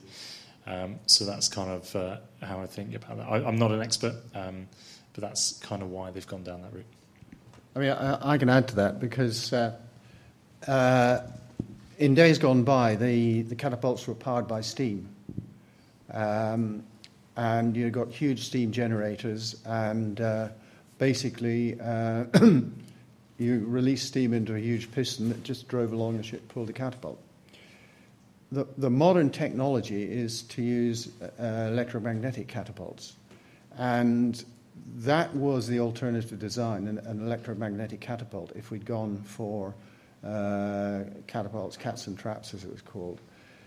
And at the time the decision was made, and I know it flip-flopped, but the final decision was there is too much engineering risk in this, and engineering risk equates cost and time, and we can't afford that. So that was really what influenced the decision. It was a question of overall engineering risk in the process of designing and developing the electromagnetic catapults, because absolutely fail-safe. If you can't, that is the most crucial thing apart from the aircraft and the weapons themselves. If you can't get the aircraft airborne, so they had to work. Question over there. Hi, I've got a question for Stefan. What advantages do you get from being an air cadet if you want to join the Air Force? Okay, so I think the real advantage, and it's whether, not even if you want to be in the military, it's whether you want to go into engineering, into any form of job at all. The Air Cadets is a really good way of getting things to talk about in your interviews, on your CVs. So you're flying your Duke of Edinburgh Awards. All of you are incredibly intelligent kids, and I'm sure most of you are right up there with your grades when it comes to applying for jobs. Me as an employer, or what I would imagine, is that I'm looking for the base level of grades, but then I'm interested in you as a person and what you've done extra, how you've gone about making yourself that little bit more competitive. And it goes back to your question. And the Air Cadets is a really good way, whether you want to be a commercial pilot or whatever, of just getting stuff under your belt. It's a good way to experience the world. You can travel, do all kinds of different sports, and I'd recommend it to anyone, even if you're not interested in the military. And there's no bound to joining the military through the Air Cadets or any other cadets for that matter. So that would be my main sort of point. I think most people probably agree with that. Good question. Right, we've time for one more question. Over there.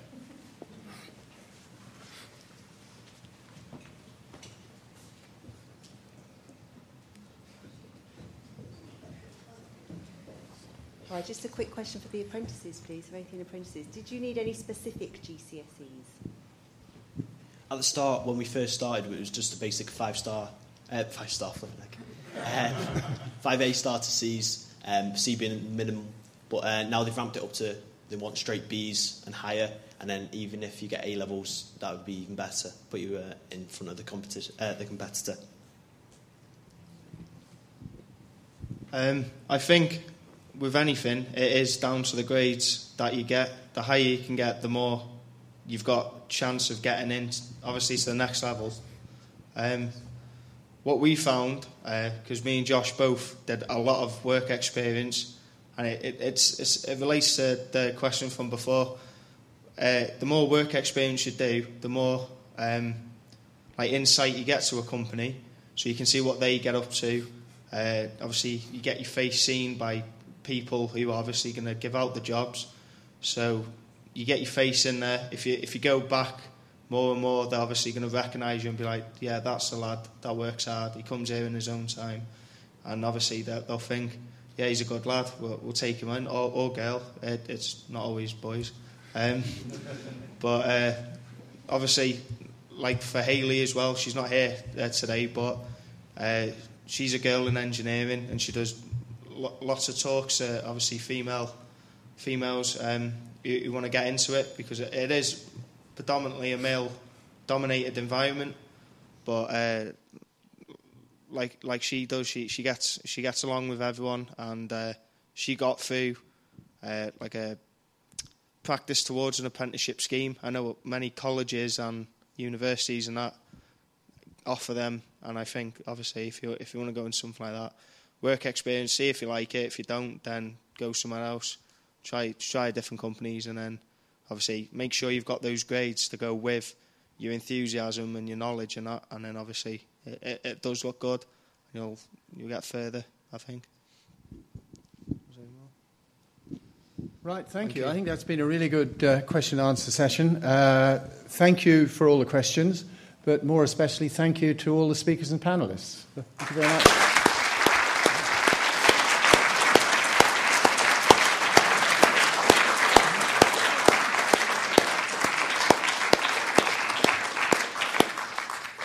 I don't know if all the panellists would like to take places as seats down in the auditorium, and then we are going to now have present the prizes. Katrina, would you like to stay with me? Sorry. Right. Yes, right. Roz? Oh, yeah. I think Roz has got the names. Right.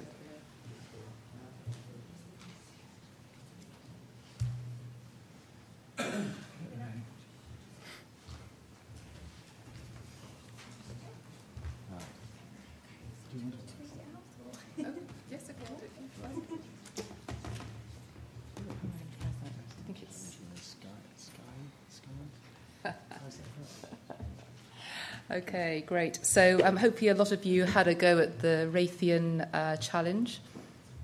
Yes? Anybody who had a go? Just give me a sense of how many. Okay, good. We like to do challenges. We're a company that likes to set up lots of challenges and lots of virtual games about how we work and how things operate. It's all part of getting people really involved. So we have a winner for the Raytheon challenge. Now, I will apologise if I got the pronunciation of this wrong, but it looks like it says Sky Green.